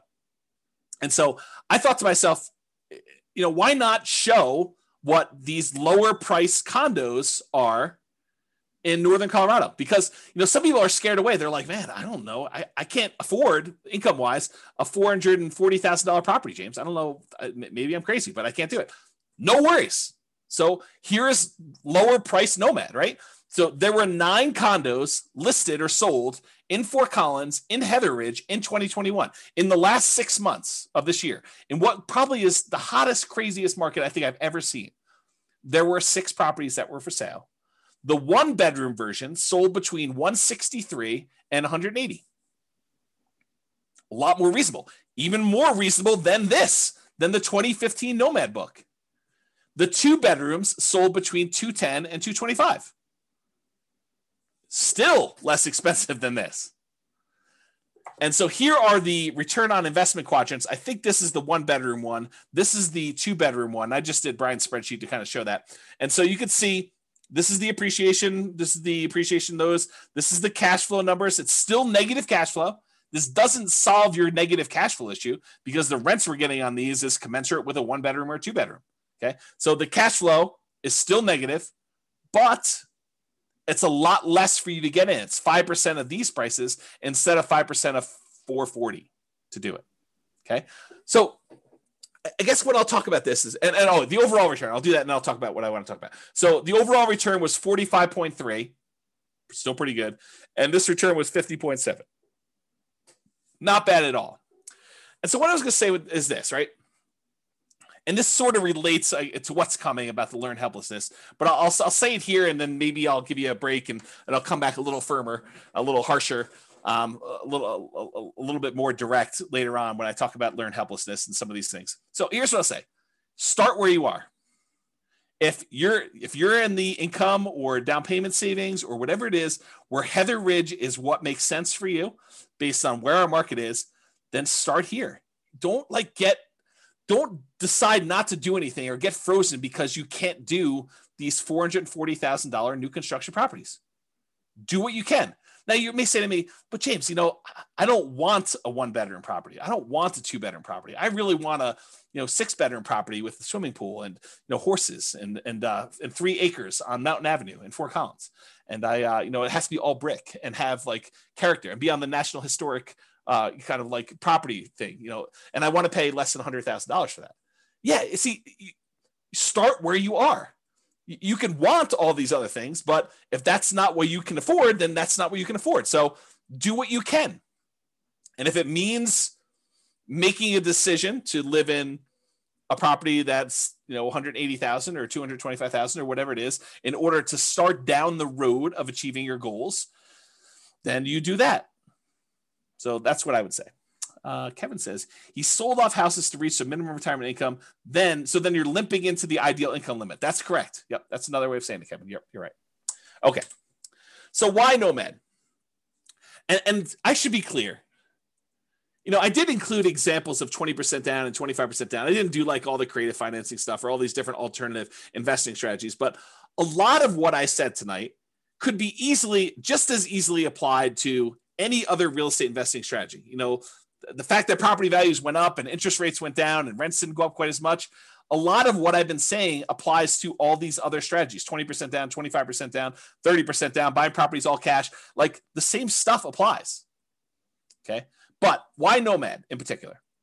Well, one of the reasons we tend to look at Nomad is it's a lower amount of down payment needed to get started than many other real estate investing strategies. So with a lot of other strategies, you need 20% down or 25% down. If you only need to save up 5% in order to start acquiring properties, that happens a lot faster. Okay. You can do it with nothing down. So if you don't have any down payment, but you've got good income, you can go to Severance, you can go to Windsor, you can go to Wellington, and there are nothing down loan programs, USDA, VA, if you happen to be a veteran. You could do some of these like local banks have nothing down loan programs. There's definitely restrictions. You got to be able to qualify for the loan. Has to be within a certain range of price. You got to have a certain amount of income. So and a lot of times, depending on the loan program, it has to be in a certain area. But you can do it with nothing down. Someone else mentioned 3% down earlier. You can do it 3% down. But I think a lot of folks are going to be doing the 5% down. That's what we typically model. And so it's a lot easier to save up 5% than 20%. So that's one of the reasons why we do it, because you can acquire properties faster, and then the market is working in your favor. If you weren't in the market in that little honeypot neighborhood I had at the beginning, and you didn't see $100K in equity increase on the properties you bought the year before to this year, then it's problematic. That's why it's better to have the 5% be in the market and kind of acquire that. So as opposed to saving 15 or 20 or 25% down for most other traditional real estate strategies, Nomad is better because you can require less down, which means you can acquire properties faster. The other nice thing I think about Nomad is you do it once, you buy a single property, you catch your breath, you evaluate, you take a year off, you decide what you want to do, you study, and you can make a decision. Should I do this again? Or I was crazy. I don't know what I was thinking. James must have kind of talked me into some crazy voodoo magic, and he doesn't have to do it, which I'll say this too. I'm in a really interesting position because I have almost zero incentive at this point to not tell you the truth, right? Like you could argue since 2003, what is that, 18 years, that I was induced, that I was incentivized to sort of like encourage you to buy houses. Because these classes are largely free. I may charge for them in the future. So if you're listening to this, you paid money for it. Thank you very much. But at the time we're teaching them, they're free right now, right? And the reason why they're free is I was educating you, providing you great information and tools and resources with the hope that some small percentage of you would decide to buy a house with me as your real estate broker, and I would make $7, $8, $9, $10, $13, $15,000, whatever it was. 3% of whatever the price of the house is pretty typical in our marketplace. So go ahead and multiply that out. $400,000 property, I was being paid $12,000 to help you buy a house. That was incentivizing me to encourage you to buy properties, right? This is like not a secret. I mean, it's not like hidden. It's not something I always talk about, but guess what? I'm taking sabbatical. So I have like no incentive to sell you on this. I can tell you the truth. And the truth is still what I'm telling you. So it doesn't matter. I'm not incentivized to tell you this anymore. I can tell you exactly what the truth is. And this is still the truth. It's not like I'm being compensated anymore. Okay. All right. Do it once, catch your breath, you evaluate, you decide if you want to do it again next year. That's up to you. You get to choose. You get to look at the market and evaluate, can I get my X percent of the market? Thank you, Bob and Barbie. I do appreciate that. I feel like I've always told the truth, but there is an incentive for me to not tell you the bad stuff. But I do. But there you go. Yeah.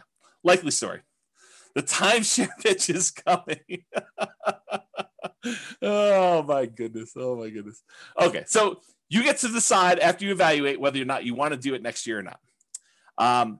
Another reasons why I like Nomad over the other investment strategies is you get better interest rates than non-owner occupant. Just the interest rates are better. There's no due on sale or due on transfer clause issues like if you did creative real estate investing, which you could still do with little down. I mean, it's another little down strategy, but there's other problems with that strategy. And you could typically acquire assets faster if you're saving up down payments when you only have to save 5% than if you have to save 15, 20, 25, which means your acquisition speed is compressed, which means you now have the market working in your favor or against you if the market goes against you. But you typically have the market working in your favor because you have a larger asset base to work from. So there are exceptions to this, but if you have an exceptionally high savings rate or a large asset base to start, then this doesn't apply as much because you're really just deploying assets at that point much faster.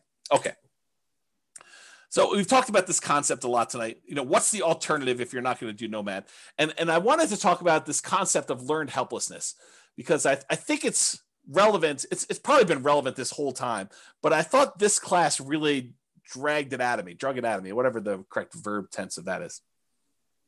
CC says, I feel like the biggest barrier to Nomad is the bank refusing to fund after the second one with the justification that you're building out your portfolio. All right. So CC, for your benefit, any Nomads that are on that have bought more than one property, please tell CC about your experience. Did the bank tell you or give you any hard time about acquiring the property? I'm not going to prompt you. Please go ahead and tell CC and she can do this. And CC, this section on learned helplessness is for you. Okay. So there you go. The whole bunch of people that are talking there. All right. Learned helplessness. This is a quote from Arnold Schwarzenegger. Learned helplessness is the giving up reaction, the quitting response that follows from the belief that whatever you do doesn't matter. I'll even add to it. It's like, it's the fears that prevent you from doing the things that you probably should do. You know, you've learned, you've conditioned yourself to be helpless, to not seek action and do that. Okay. So I don't know if that helped you in ACC, but there's a couple people at least telling you that it's not an issue. Here's another quote from Elon Musk, thinking in probabilities, which is related to this. Outcomes are usually not deterministic, they're probabilistic. So it's not like a linear, you do this, you get this. It's like you do this, you are likely, or there's a chance this will happen, or there's a chance this will happen, there's a chance this will happen, there's a chance this will happen, and here's the results for each one of these different options, and here's what I think the possibility of this happening A is, the possibility of what this happening B is, and the possibility of this happening C is. That's kind of like my kind of expounding on Elon Musk quote there. He continued on with him though, but we don't think that way. We don't think probabilistically. The popular definition of sanity, you've probably heard this before, doing the same thing over and over and expecting a different result. That's only true in a highly deterministic situation. If you do this, you get this.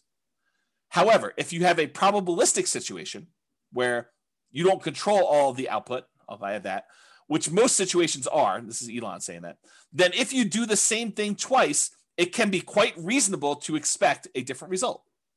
So if you go and you buy properties in the same neighborhood and you buy 4 in a row or 5 in a row, which they've all been able to do, CC, this is for you, loan issue. And there's lots of people saying that they've not had a problem with it. And this is a small sampling. We usually see about 1/10 to 1/20th of the people that listen to stuff actually on live. So if you want to get an idea, and I've not had any problems with it, like never had zero. I've had 0 clients that had an issue with it, but maybe there is someone out there who's had an issue with it. So anyway, continuing on, I forget what I was saying here. Something, expecting different results. All right, I don't know what happened. We'll come back to it. All right, so here's some stuff on expected value. Expected value. So we've taught this in other classes, this idea of expected value and making bets where your chances of success are good. They're in your favor. That's positive expected value, positive EV.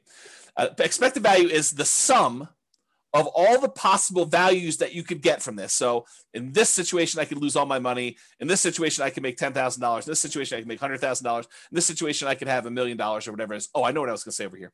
Let me finish this thought and I'll try to go back. So it's a sum of all those results multiplied by the probability of the occurrence of each one of the results. So I have a 10% chance that I could lose all my money. I have a 15% chance that I could make $10,000. I have a 20% chance that I could make $100,000. I have a 40% chance that I could make $500,000, and I have a 10% chance of making $1 million. If you multiply the probability, the percentage chance you have, times that dollar amount, and you add up all of those, that is the overall expected value calculation. It tells you what, if you could have all of these results happen to you in the proportion that the chance of it happening to you would happen, this is what your outcome would be on average. That's what it means. Okay. So going back here. So what I was going to say, CC, before I got distracted is, if you were like one of my clients who bought in this kind of like honeypot neighborhood where they bought a property and then it went up 3%, then it went up 4%, went up whatever it is, I don't think a lot of them were thinking to themselves, hey, listen, by year 4, we're going to see a 25% or 28% increase in any properties that we bought at this point. I don't think any of them had that in their kind of like probability part of that. I think a lot of them thought, hey, listen, I'm going into this. I think there's a good chance we'll see 3%-ish appreciation, maybe a little bit more, maybe a little bit less. There is a chance that the market could go down, but I'm ready to go buy another house and get that one at a discount the next year if I go and do this. But you had to be in the market in order to have that really small chance probability for you to see 100K times however many houses they ended up buying in that neighborhood. So you got to be ready to do all that stuff. Yeah, Roy says, Thinking in Bets, the book, does a good job talking about EV if others haven't read it. Yep, agreed. Okay, so expected value. Continue on here. So positive EV, a positive expected value, where you've taken all of these probabilities and multiplied by your expected results and having that number be positive, even a really big positive number, does not guarantee that you will be successful. It doesn't mean that you won't lose money. It means that if you could go live all these parallel universes, that you would make money, but it doesn't actually mean that you're guaranteed success. You can have a positive expected value. You can do the right thing. You can make the right decisions investing, and you can still lose money. You can get in your car and drive down the road, be on the right side of the road, be doing the speed limit, be wearing your seatbelt, be paying attention, have the radio off, have the telephone off, and you could still get in a car accident and die. Right? You could have positive EV and still do poorly. Right? You can also have negative EV and make money. You can actually have too much to drink. You could be talking on your cell phone. You could be putting your makeup on. You could be eating a cheeseburger. You could be having the music blaring. You could be, snorting a line of cocaine. You could be swerving all over the yellow line on the other side of the road, off the curb, getting like that rumble feeling. You could go into the grass and come back up onto the road and do that. You can make it home safe. And that would have been a negative EV type of situation, but you could survive it. And that's what's hard. You could actually decide to invest in dog money or Bitcoin, and you could make money. When I'm not saying it is, because I don't know, but you could actually look at all the probabilities of you making money with Bitcoin and decide this is not a good EV bet. This is a negative EV bet. Like, I shouldn't do this. But you can invest in it and actually crush it. You can make money with it. And that's what's hard about this. To kind of use my example, you could drive to work and get in an accident and you could die. Most times you go to work, you arrive safely, and you earn wages for that day. It has a positive EV because your probability of being able to get to work safely and earn money at that job is really high. But you could actually have that very small percent chance where someone does something stupid, or you accidentally do something stupid and you end up dying. There's no riskless things you do in life. So regardless of what real estate investing strategy you're doing, consider what the chances are for a variety of outcomes and what the results would be for those outcomes. And I know for someone who's just getting started, this is really hard to do. It's even, I don't know if it's, I would say this, there's a curve. When you don't know what you're doing, when you're brand new, I think it's really hard for you to estimate probabilities. I think when you have a little bit of knowledge, you think that you can predict probabilities really well, right? You start off and you realize, I don't know anything. You come to my classes for 6 months and you think you know everything and you think you can predict everything. And then when you come to classes for 10 years, you realize you cannot predict everything and you really don't know what's going on. And I think that's the weird curve. It's like, and I think you still need to try and say, there's a large part of this that I really don't know. It could be this, could be that. I don't know, maybe. But I think you come for a short period of time, 6 months, a year, whatever it is, and you think, I know everything. I can predict this very accurately. 10% of the time it's going to be this, 20% of the time it's going to be this, 30% of the time it's going to be this, and I'm good. I know all the probabilities. I know exactly how this is going to go down for me. Maybe. I don't think so. I mean, I don't think I could do that, right? So I guess try to, though. I think it's worth the exercise of sitting down and saying, okay, I'm going to do this Nomad thing. What could happen to me? I could lose everything. Sure. I mean, you get hit by a meteorite and you could die, right? I mean, there's low probability chances that you could do that. Figure out what you think the chance of that happening is.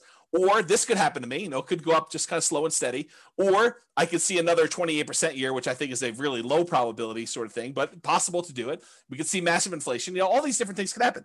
And then look at it and say, does this still make sense probabilistically? Given an infinite number of times to try this, would I be successful doing this? Or what's the alternative? What would I do if I didn't do this? And is that better than my decision to do Nomad or whatever other strategy you're considering? Okay. Your assumptions matter when you do this, right? But historical data suggests property values and rents over any reasonable period of time, they tend to go up. Will they go up next year? No idea. Can they go down next year? Absolutely. Can they go up next year? Absolutely. Can they stay the same next year? Absolutely.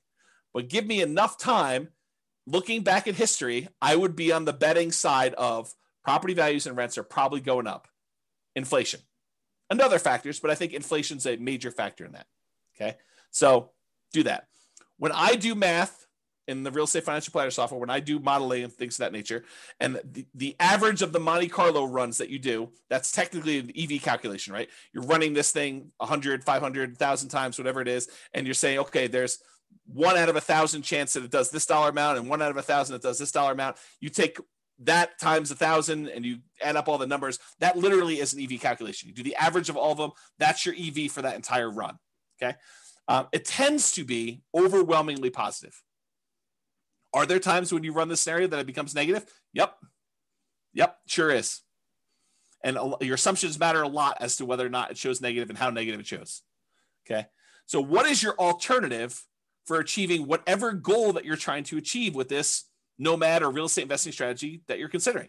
You know, if you're saying, hey, listen, I want to retire early, or I want to hit financial independence, maybe it's not even retire, maybe it's retire on time, or not too late because you're starting pretty late. You know, I just don't want to go to 75. I want to try to do this before 75, and I'm starting at 45 or 50, and I got to get caught up. So how can I do this in 25 years? Which it's not fast anymore. It's like on time because I started late, right? So what is your goal that you're trying to achieve?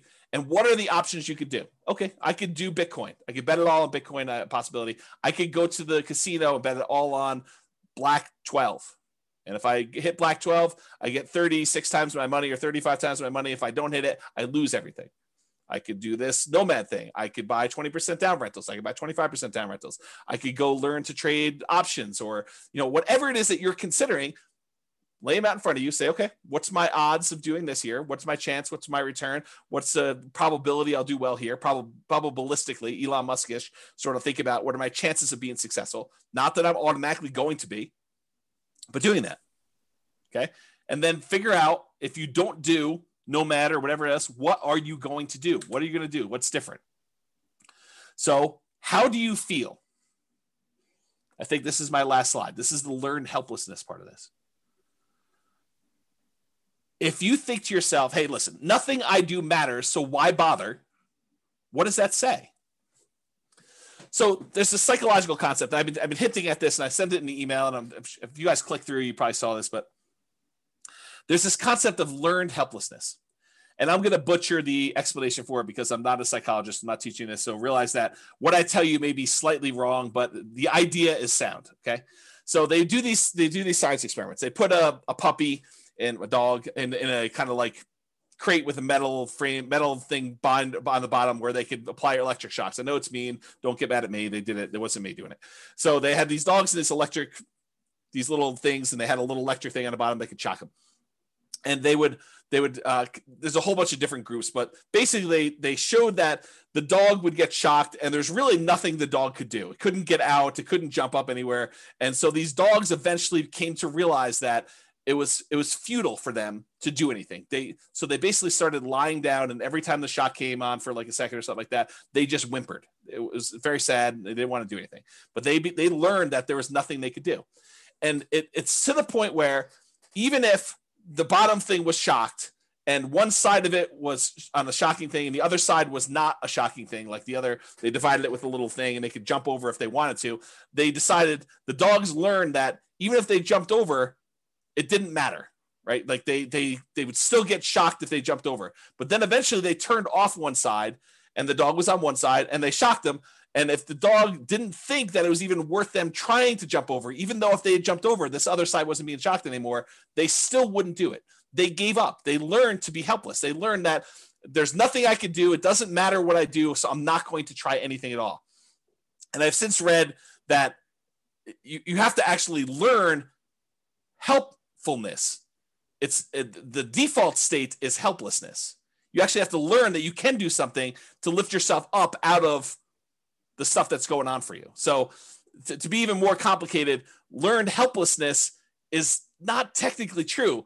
That's the default state for most animals and for humans, because that we're similar stuff, right? So it's really, you have to learn that you have agency over your choices, and choices you make and things you do matter.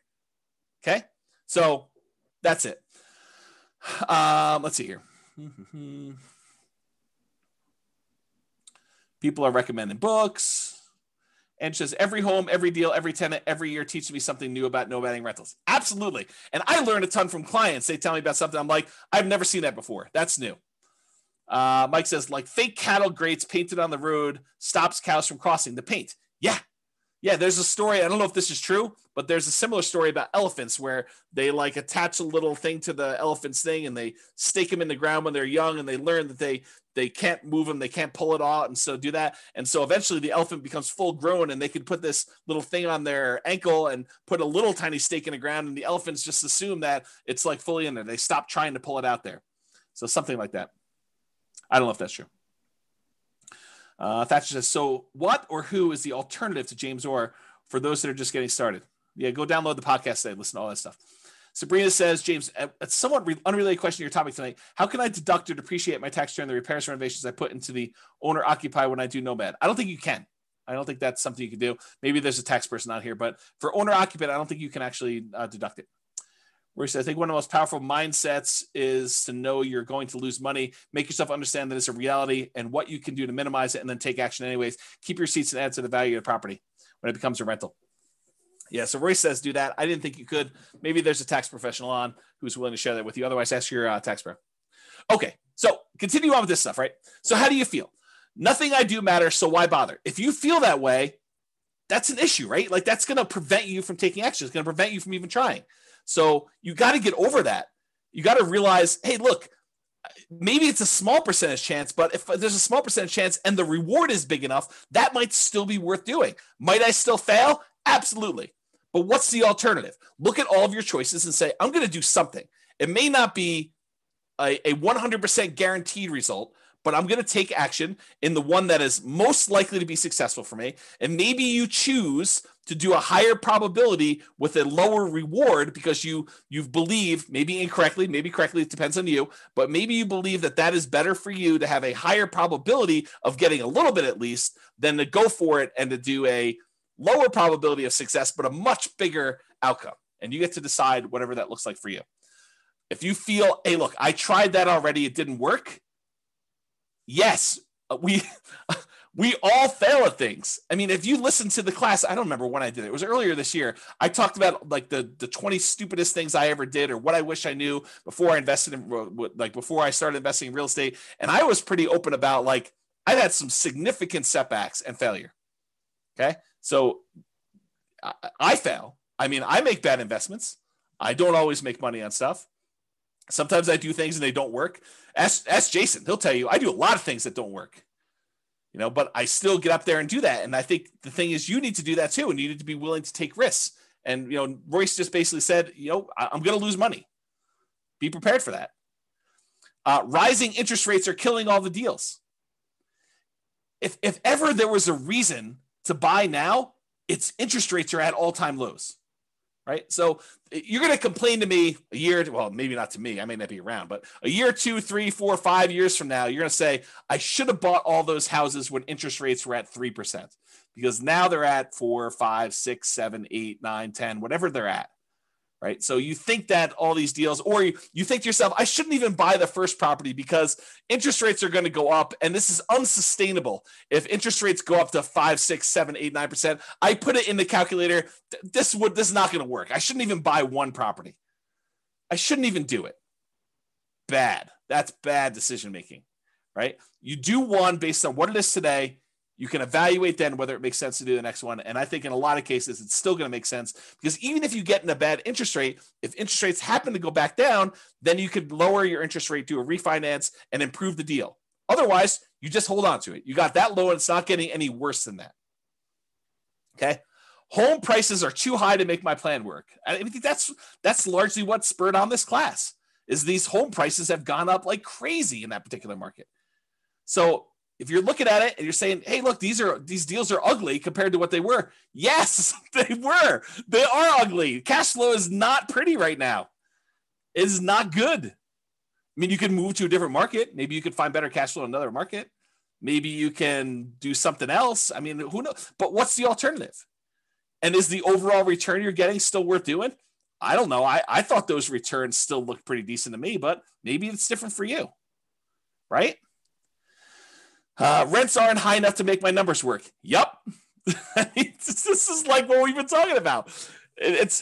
But go ahead and ask the people on the call or your friends who are like successful real estate investors. How do your properties that you bought 5 years ago or 10 years ago, how are the rents on those compared to what you paid for them? They look amazing. The rents on a property you bought 5 years ago, that's like phenomenal numbers. I mean, you basically have the purchase price from back then and the numbers today for rents. That's crazy good, right? But right now you're like making a decision. You're like, this is ugly. Yes, I totally agree. But I think you have to be like the dog and be willing to jump and see, is the other side electrified? And there's a chance, or maybe I push on the wall, or maybe I bark and they'll let me out. I mean, who knows, right? You got to try something. And if that doesn't work, you got to try again.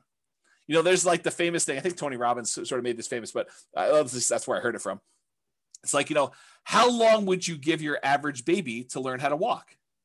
Well, I'm going to let them try 3 times. If they can't get it after 3 times, then we're done. They're not going to try anymore. We're just going to let them remain seated in a wheelchair for the rest of their life. They're not going to walk. No. You always let them get back up and keep trying. If something doesn't work, if they fall down, if they hit something, they knock their head, they start crying, you let them do it again. You're going to make mistakes. Things are going to happen that were unexpected. You're going to have property values go up 28% in a year that you already own. Great. You're also going to have property values go down. You're going to have rents go down. You're going to have tenants that destroy your properties. These things happen. It's inevitable. I talk about this kind of like idea of your shoelace comes untied. It's not a big deal. You don't stress out over it. You bend over, you tie your shoelace, you stand back up, you continue walking. If it comes untied again, you do it again. If your tenant doesn't pay rent, that's fine. You go call the attorney, you do an eviction, you get them out of the property, you do whatever repairs you need to do the turn, you put a new tenant in there. It's like tying your shoelace. It's got to be that second nature. Okay? Sure, it worked for him or her when they got started. There were deals then, but there aren't any deals now.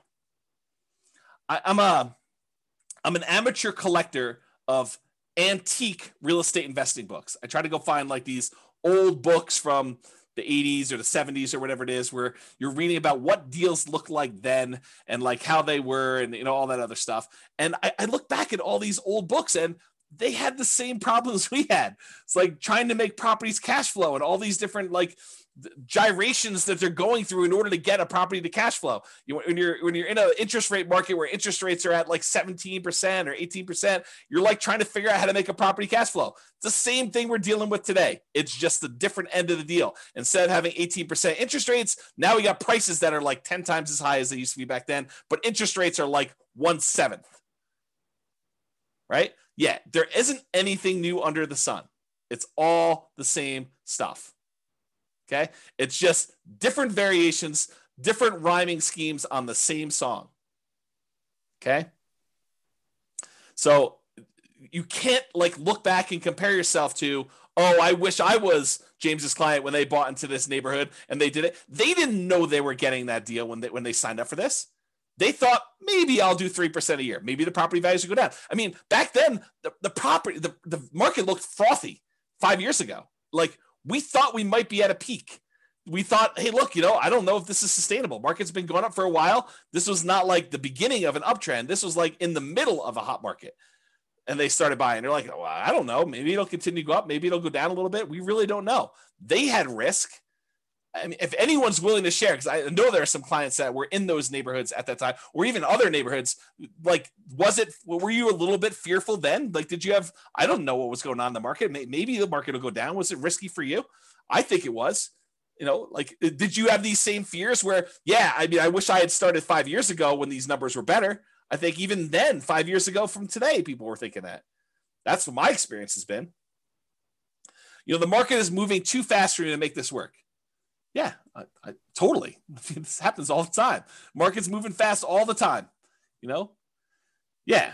See, yeah, even Eddie's like, I had to bid over asking on both properties, so was scared to hell. Totally, right? It was like fearful. Like we didn't know what was going on there. Jason's, I thought it was insane what I paid for a Michigan in Severance in 2019. But now, yeah, Jason's like, it looks really cheap. It's like, I should have bought 10 of those things. We don't know.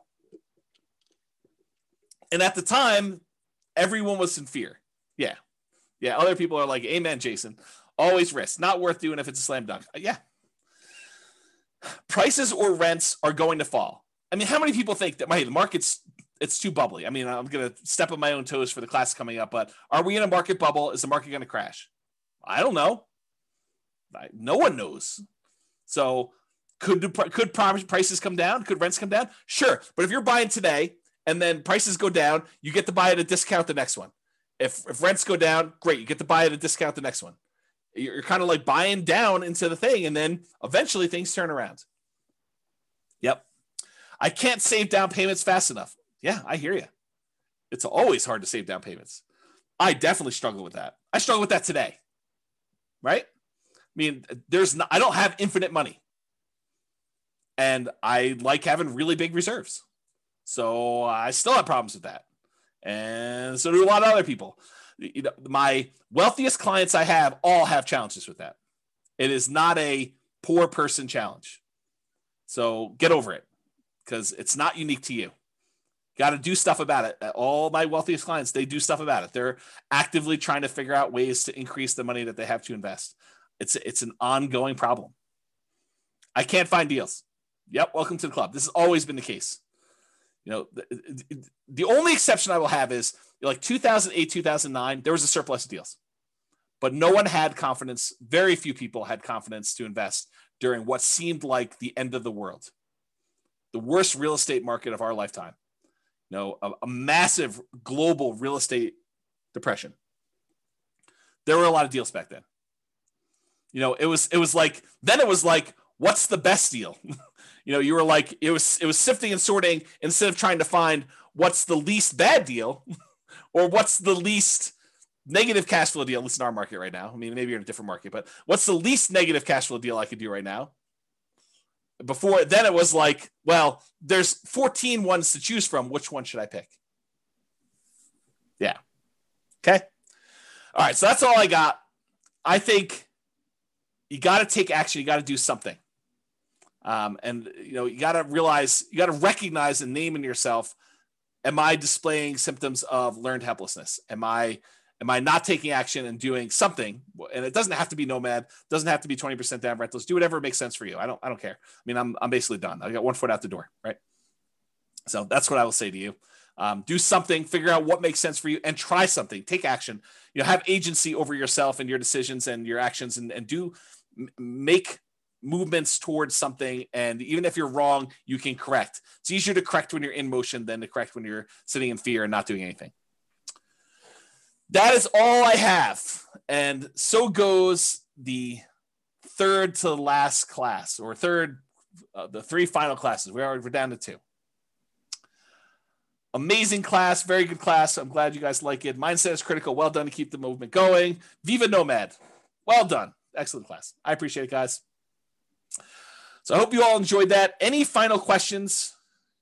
You are very, very welcome. Very, very welcome. Great class. Good philosophy. Always insightful. Thanks, James. Amazing. Look at all those exclamation points. Thank you very much. Thanks for the class. Love the format info. You are all very welcome.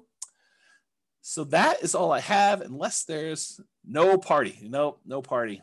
I just decided to cancel it. It's like, this is like what I imagine. I didn't quite have the normal senior year. I graduated high school a little early, but this is what I imagine senior year to be like when you're accepted to college. All your grades are in. You've got that like sort of like last week where there's nothing really going on. The teachers have you like wiping down the cabinets in the science classroom and cleaning out the lab desks. And, you know, it's like all that stuff. I feel like that's sort of this last week. Like it's sort of like you're ready to go. And the weather is not helping. It's like triggering all those nostalgic sort of summer break sort of thing. So I think I'm sure sort of no ice cream. I might have ice cream tonight. I got ice cream downstairs, but probably not. So I want to sign your yearbook. Oh, that's pretty funny. I don't think I bought any yearbooks. I probably signed some other people's yearbooks. It'd be interesting to see what I wrote to some of these people in their yearbooks. I don't remember any of that, but yeah. We'll have to see. Oh, you guys are all begging for the final class. I don't know. We'll have to see. We'll have to see how it goes. Right now, there's no class. I decided to cancel it in a fit of just, yeah, I'm done. But we'll see. Love to see me and celebrate. Oh, man. You do know that I'm an introvert, right? Like, I struggle with that. Like, I don't know, getting out in public and stuff like that. Is this the end of your website, Real Estate Financial Planner? Probably not, Donna. There's a probably better than 50% chance that I spin off Real Estate Financial Planner, the software, as a paid business. Because my guess, I don't know this for sure. There's a 10% chance I'm like, done. Everything's done. Close everything down. Never do anything else again. But my guess is that, especially since I've been doing this stuff for so long, and I tend to think about work. I tend to think about business. I tend to read a lot of business books. Like all of my like fun stuff seems to be business related. The chance of me going from 100 miles an hour to 0 seems unlikely. It's possible it could. I don't know. I'll know a lot more after taking 3 months off. But my guess is that I probably will spin off the Real Estate Financial Planner business as like a separate little entity. It's my guess. We'll see. We could do it at our house. Oh, Bob and Barbie just volunteered their house. Oh, that's pretty interesting. Maybe painting landscapes. I did do a painting. Steve, I did like a Bob Ross class. I have a little thing. I'll have to show it to you guys sometime. It's like a snowscape. You are welcome, Carlos. Thank you a lot, James. Thank you a million for all your help and support. I've been learning a lot from you. You're very welcome. Very welcome. Brittany says, just download all podcasts. Wish I found this a long time ago. Yep. Good stuff, right? Ray says, we'll call it Beers with Barbie. I'm in. Oh, that's pretty awesome. Nick, just stay on a teacher schedule. Take your summer off. There's a possibility. There's definitely a possibility. The challenge, Nick, is this, right? Like the monetization for teaching the classes is actually brokerage. And it's hard to be like part-time brokerage. It's tricky. Because if you need something and you're like, oh, but I'm buying in January this year. And I'm like, oh, well, I'm taking January off this year. That's hard for you. It's tricky to do that. So I don't know. The goal is you take the tech startup journey. Jason, I don't want to give up ownership. I don't know. Maybe I'm too stingy. You and I will have to talk about this on the cruise. Yep. Thank you. Well, better for having your great effort. I appreciate that. Book recommendations. You can read the book I wrote for my son. It's that'll probably come down soon. You should go download that. I'll type in the address. And then also probably The Millionaire Real Estate Investor is probably another good book. But here's the book I wrote for my son. You can go download this for free. That's probably a good starter book. I would probably do 2 of those. Barcy, I can't tell you how much we've learned from you. I appreciate that. That's very nice. Very kind. All right. Well, because I'm getting mushy with all the love fest, I think I might go. 3K Nomad book is worth reading. Yeah, the 3K Nomad book is probably worth reading if you're planning on doing lease options or you want to get a better nuanced understanding of Nomad stuff. That's probably worth doing too. I don't know if that's available on the podcast or on the website. There is a 2-hour version of it taught. There's several of it, but there's one on the podcast. You just go listen to that. I'd go download the podcast episodes like right away. I don't know if it's on Amazon, Jason. I really don't. But you all should go download the podcast episodes because they are probably coming down. So please do go download those, enjoy those while you can. There's like 100 of the 300 classes or whatever it is that are there. And I might do burrito pricing on classes and release those over time. So there's a possibility that you'll see you could buy a copy of an old class for like $12 or something like that. Basically the cost of buying a burrito. All right. If that's all we got, thank you all for coming. We're going to end on time. I do appreciate it. Looking forward to the last 2 classes, and then we will be done. So 2 more preps, and then take some time off. So thank you all. I will talk to you all soon. Have a great night. Oh, someone's on my back porch. I got to go. All right, cool. I will talk to you all soon. Have a great night. Bye for now. With home prices up, mortgage interest rates up, and rents up, but not quite enough to counteract the higher prices and interest rates. Cash flow on rental properties in Colorado Springs is harder than ever. Book a call with the Real Estate Financial Planner to apply our proprietary 88 strategies to improve cash flow on your rentals. See the show notes for a link to schedule your call and improve your cash flow today.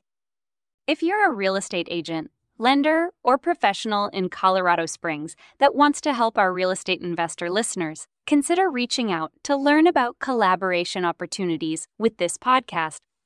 We'd love to add more value to our listeners by having you assist our investors buy, sell, and finance their real estate investments. See the show notes to schedule a call to discuss collaboration opportunities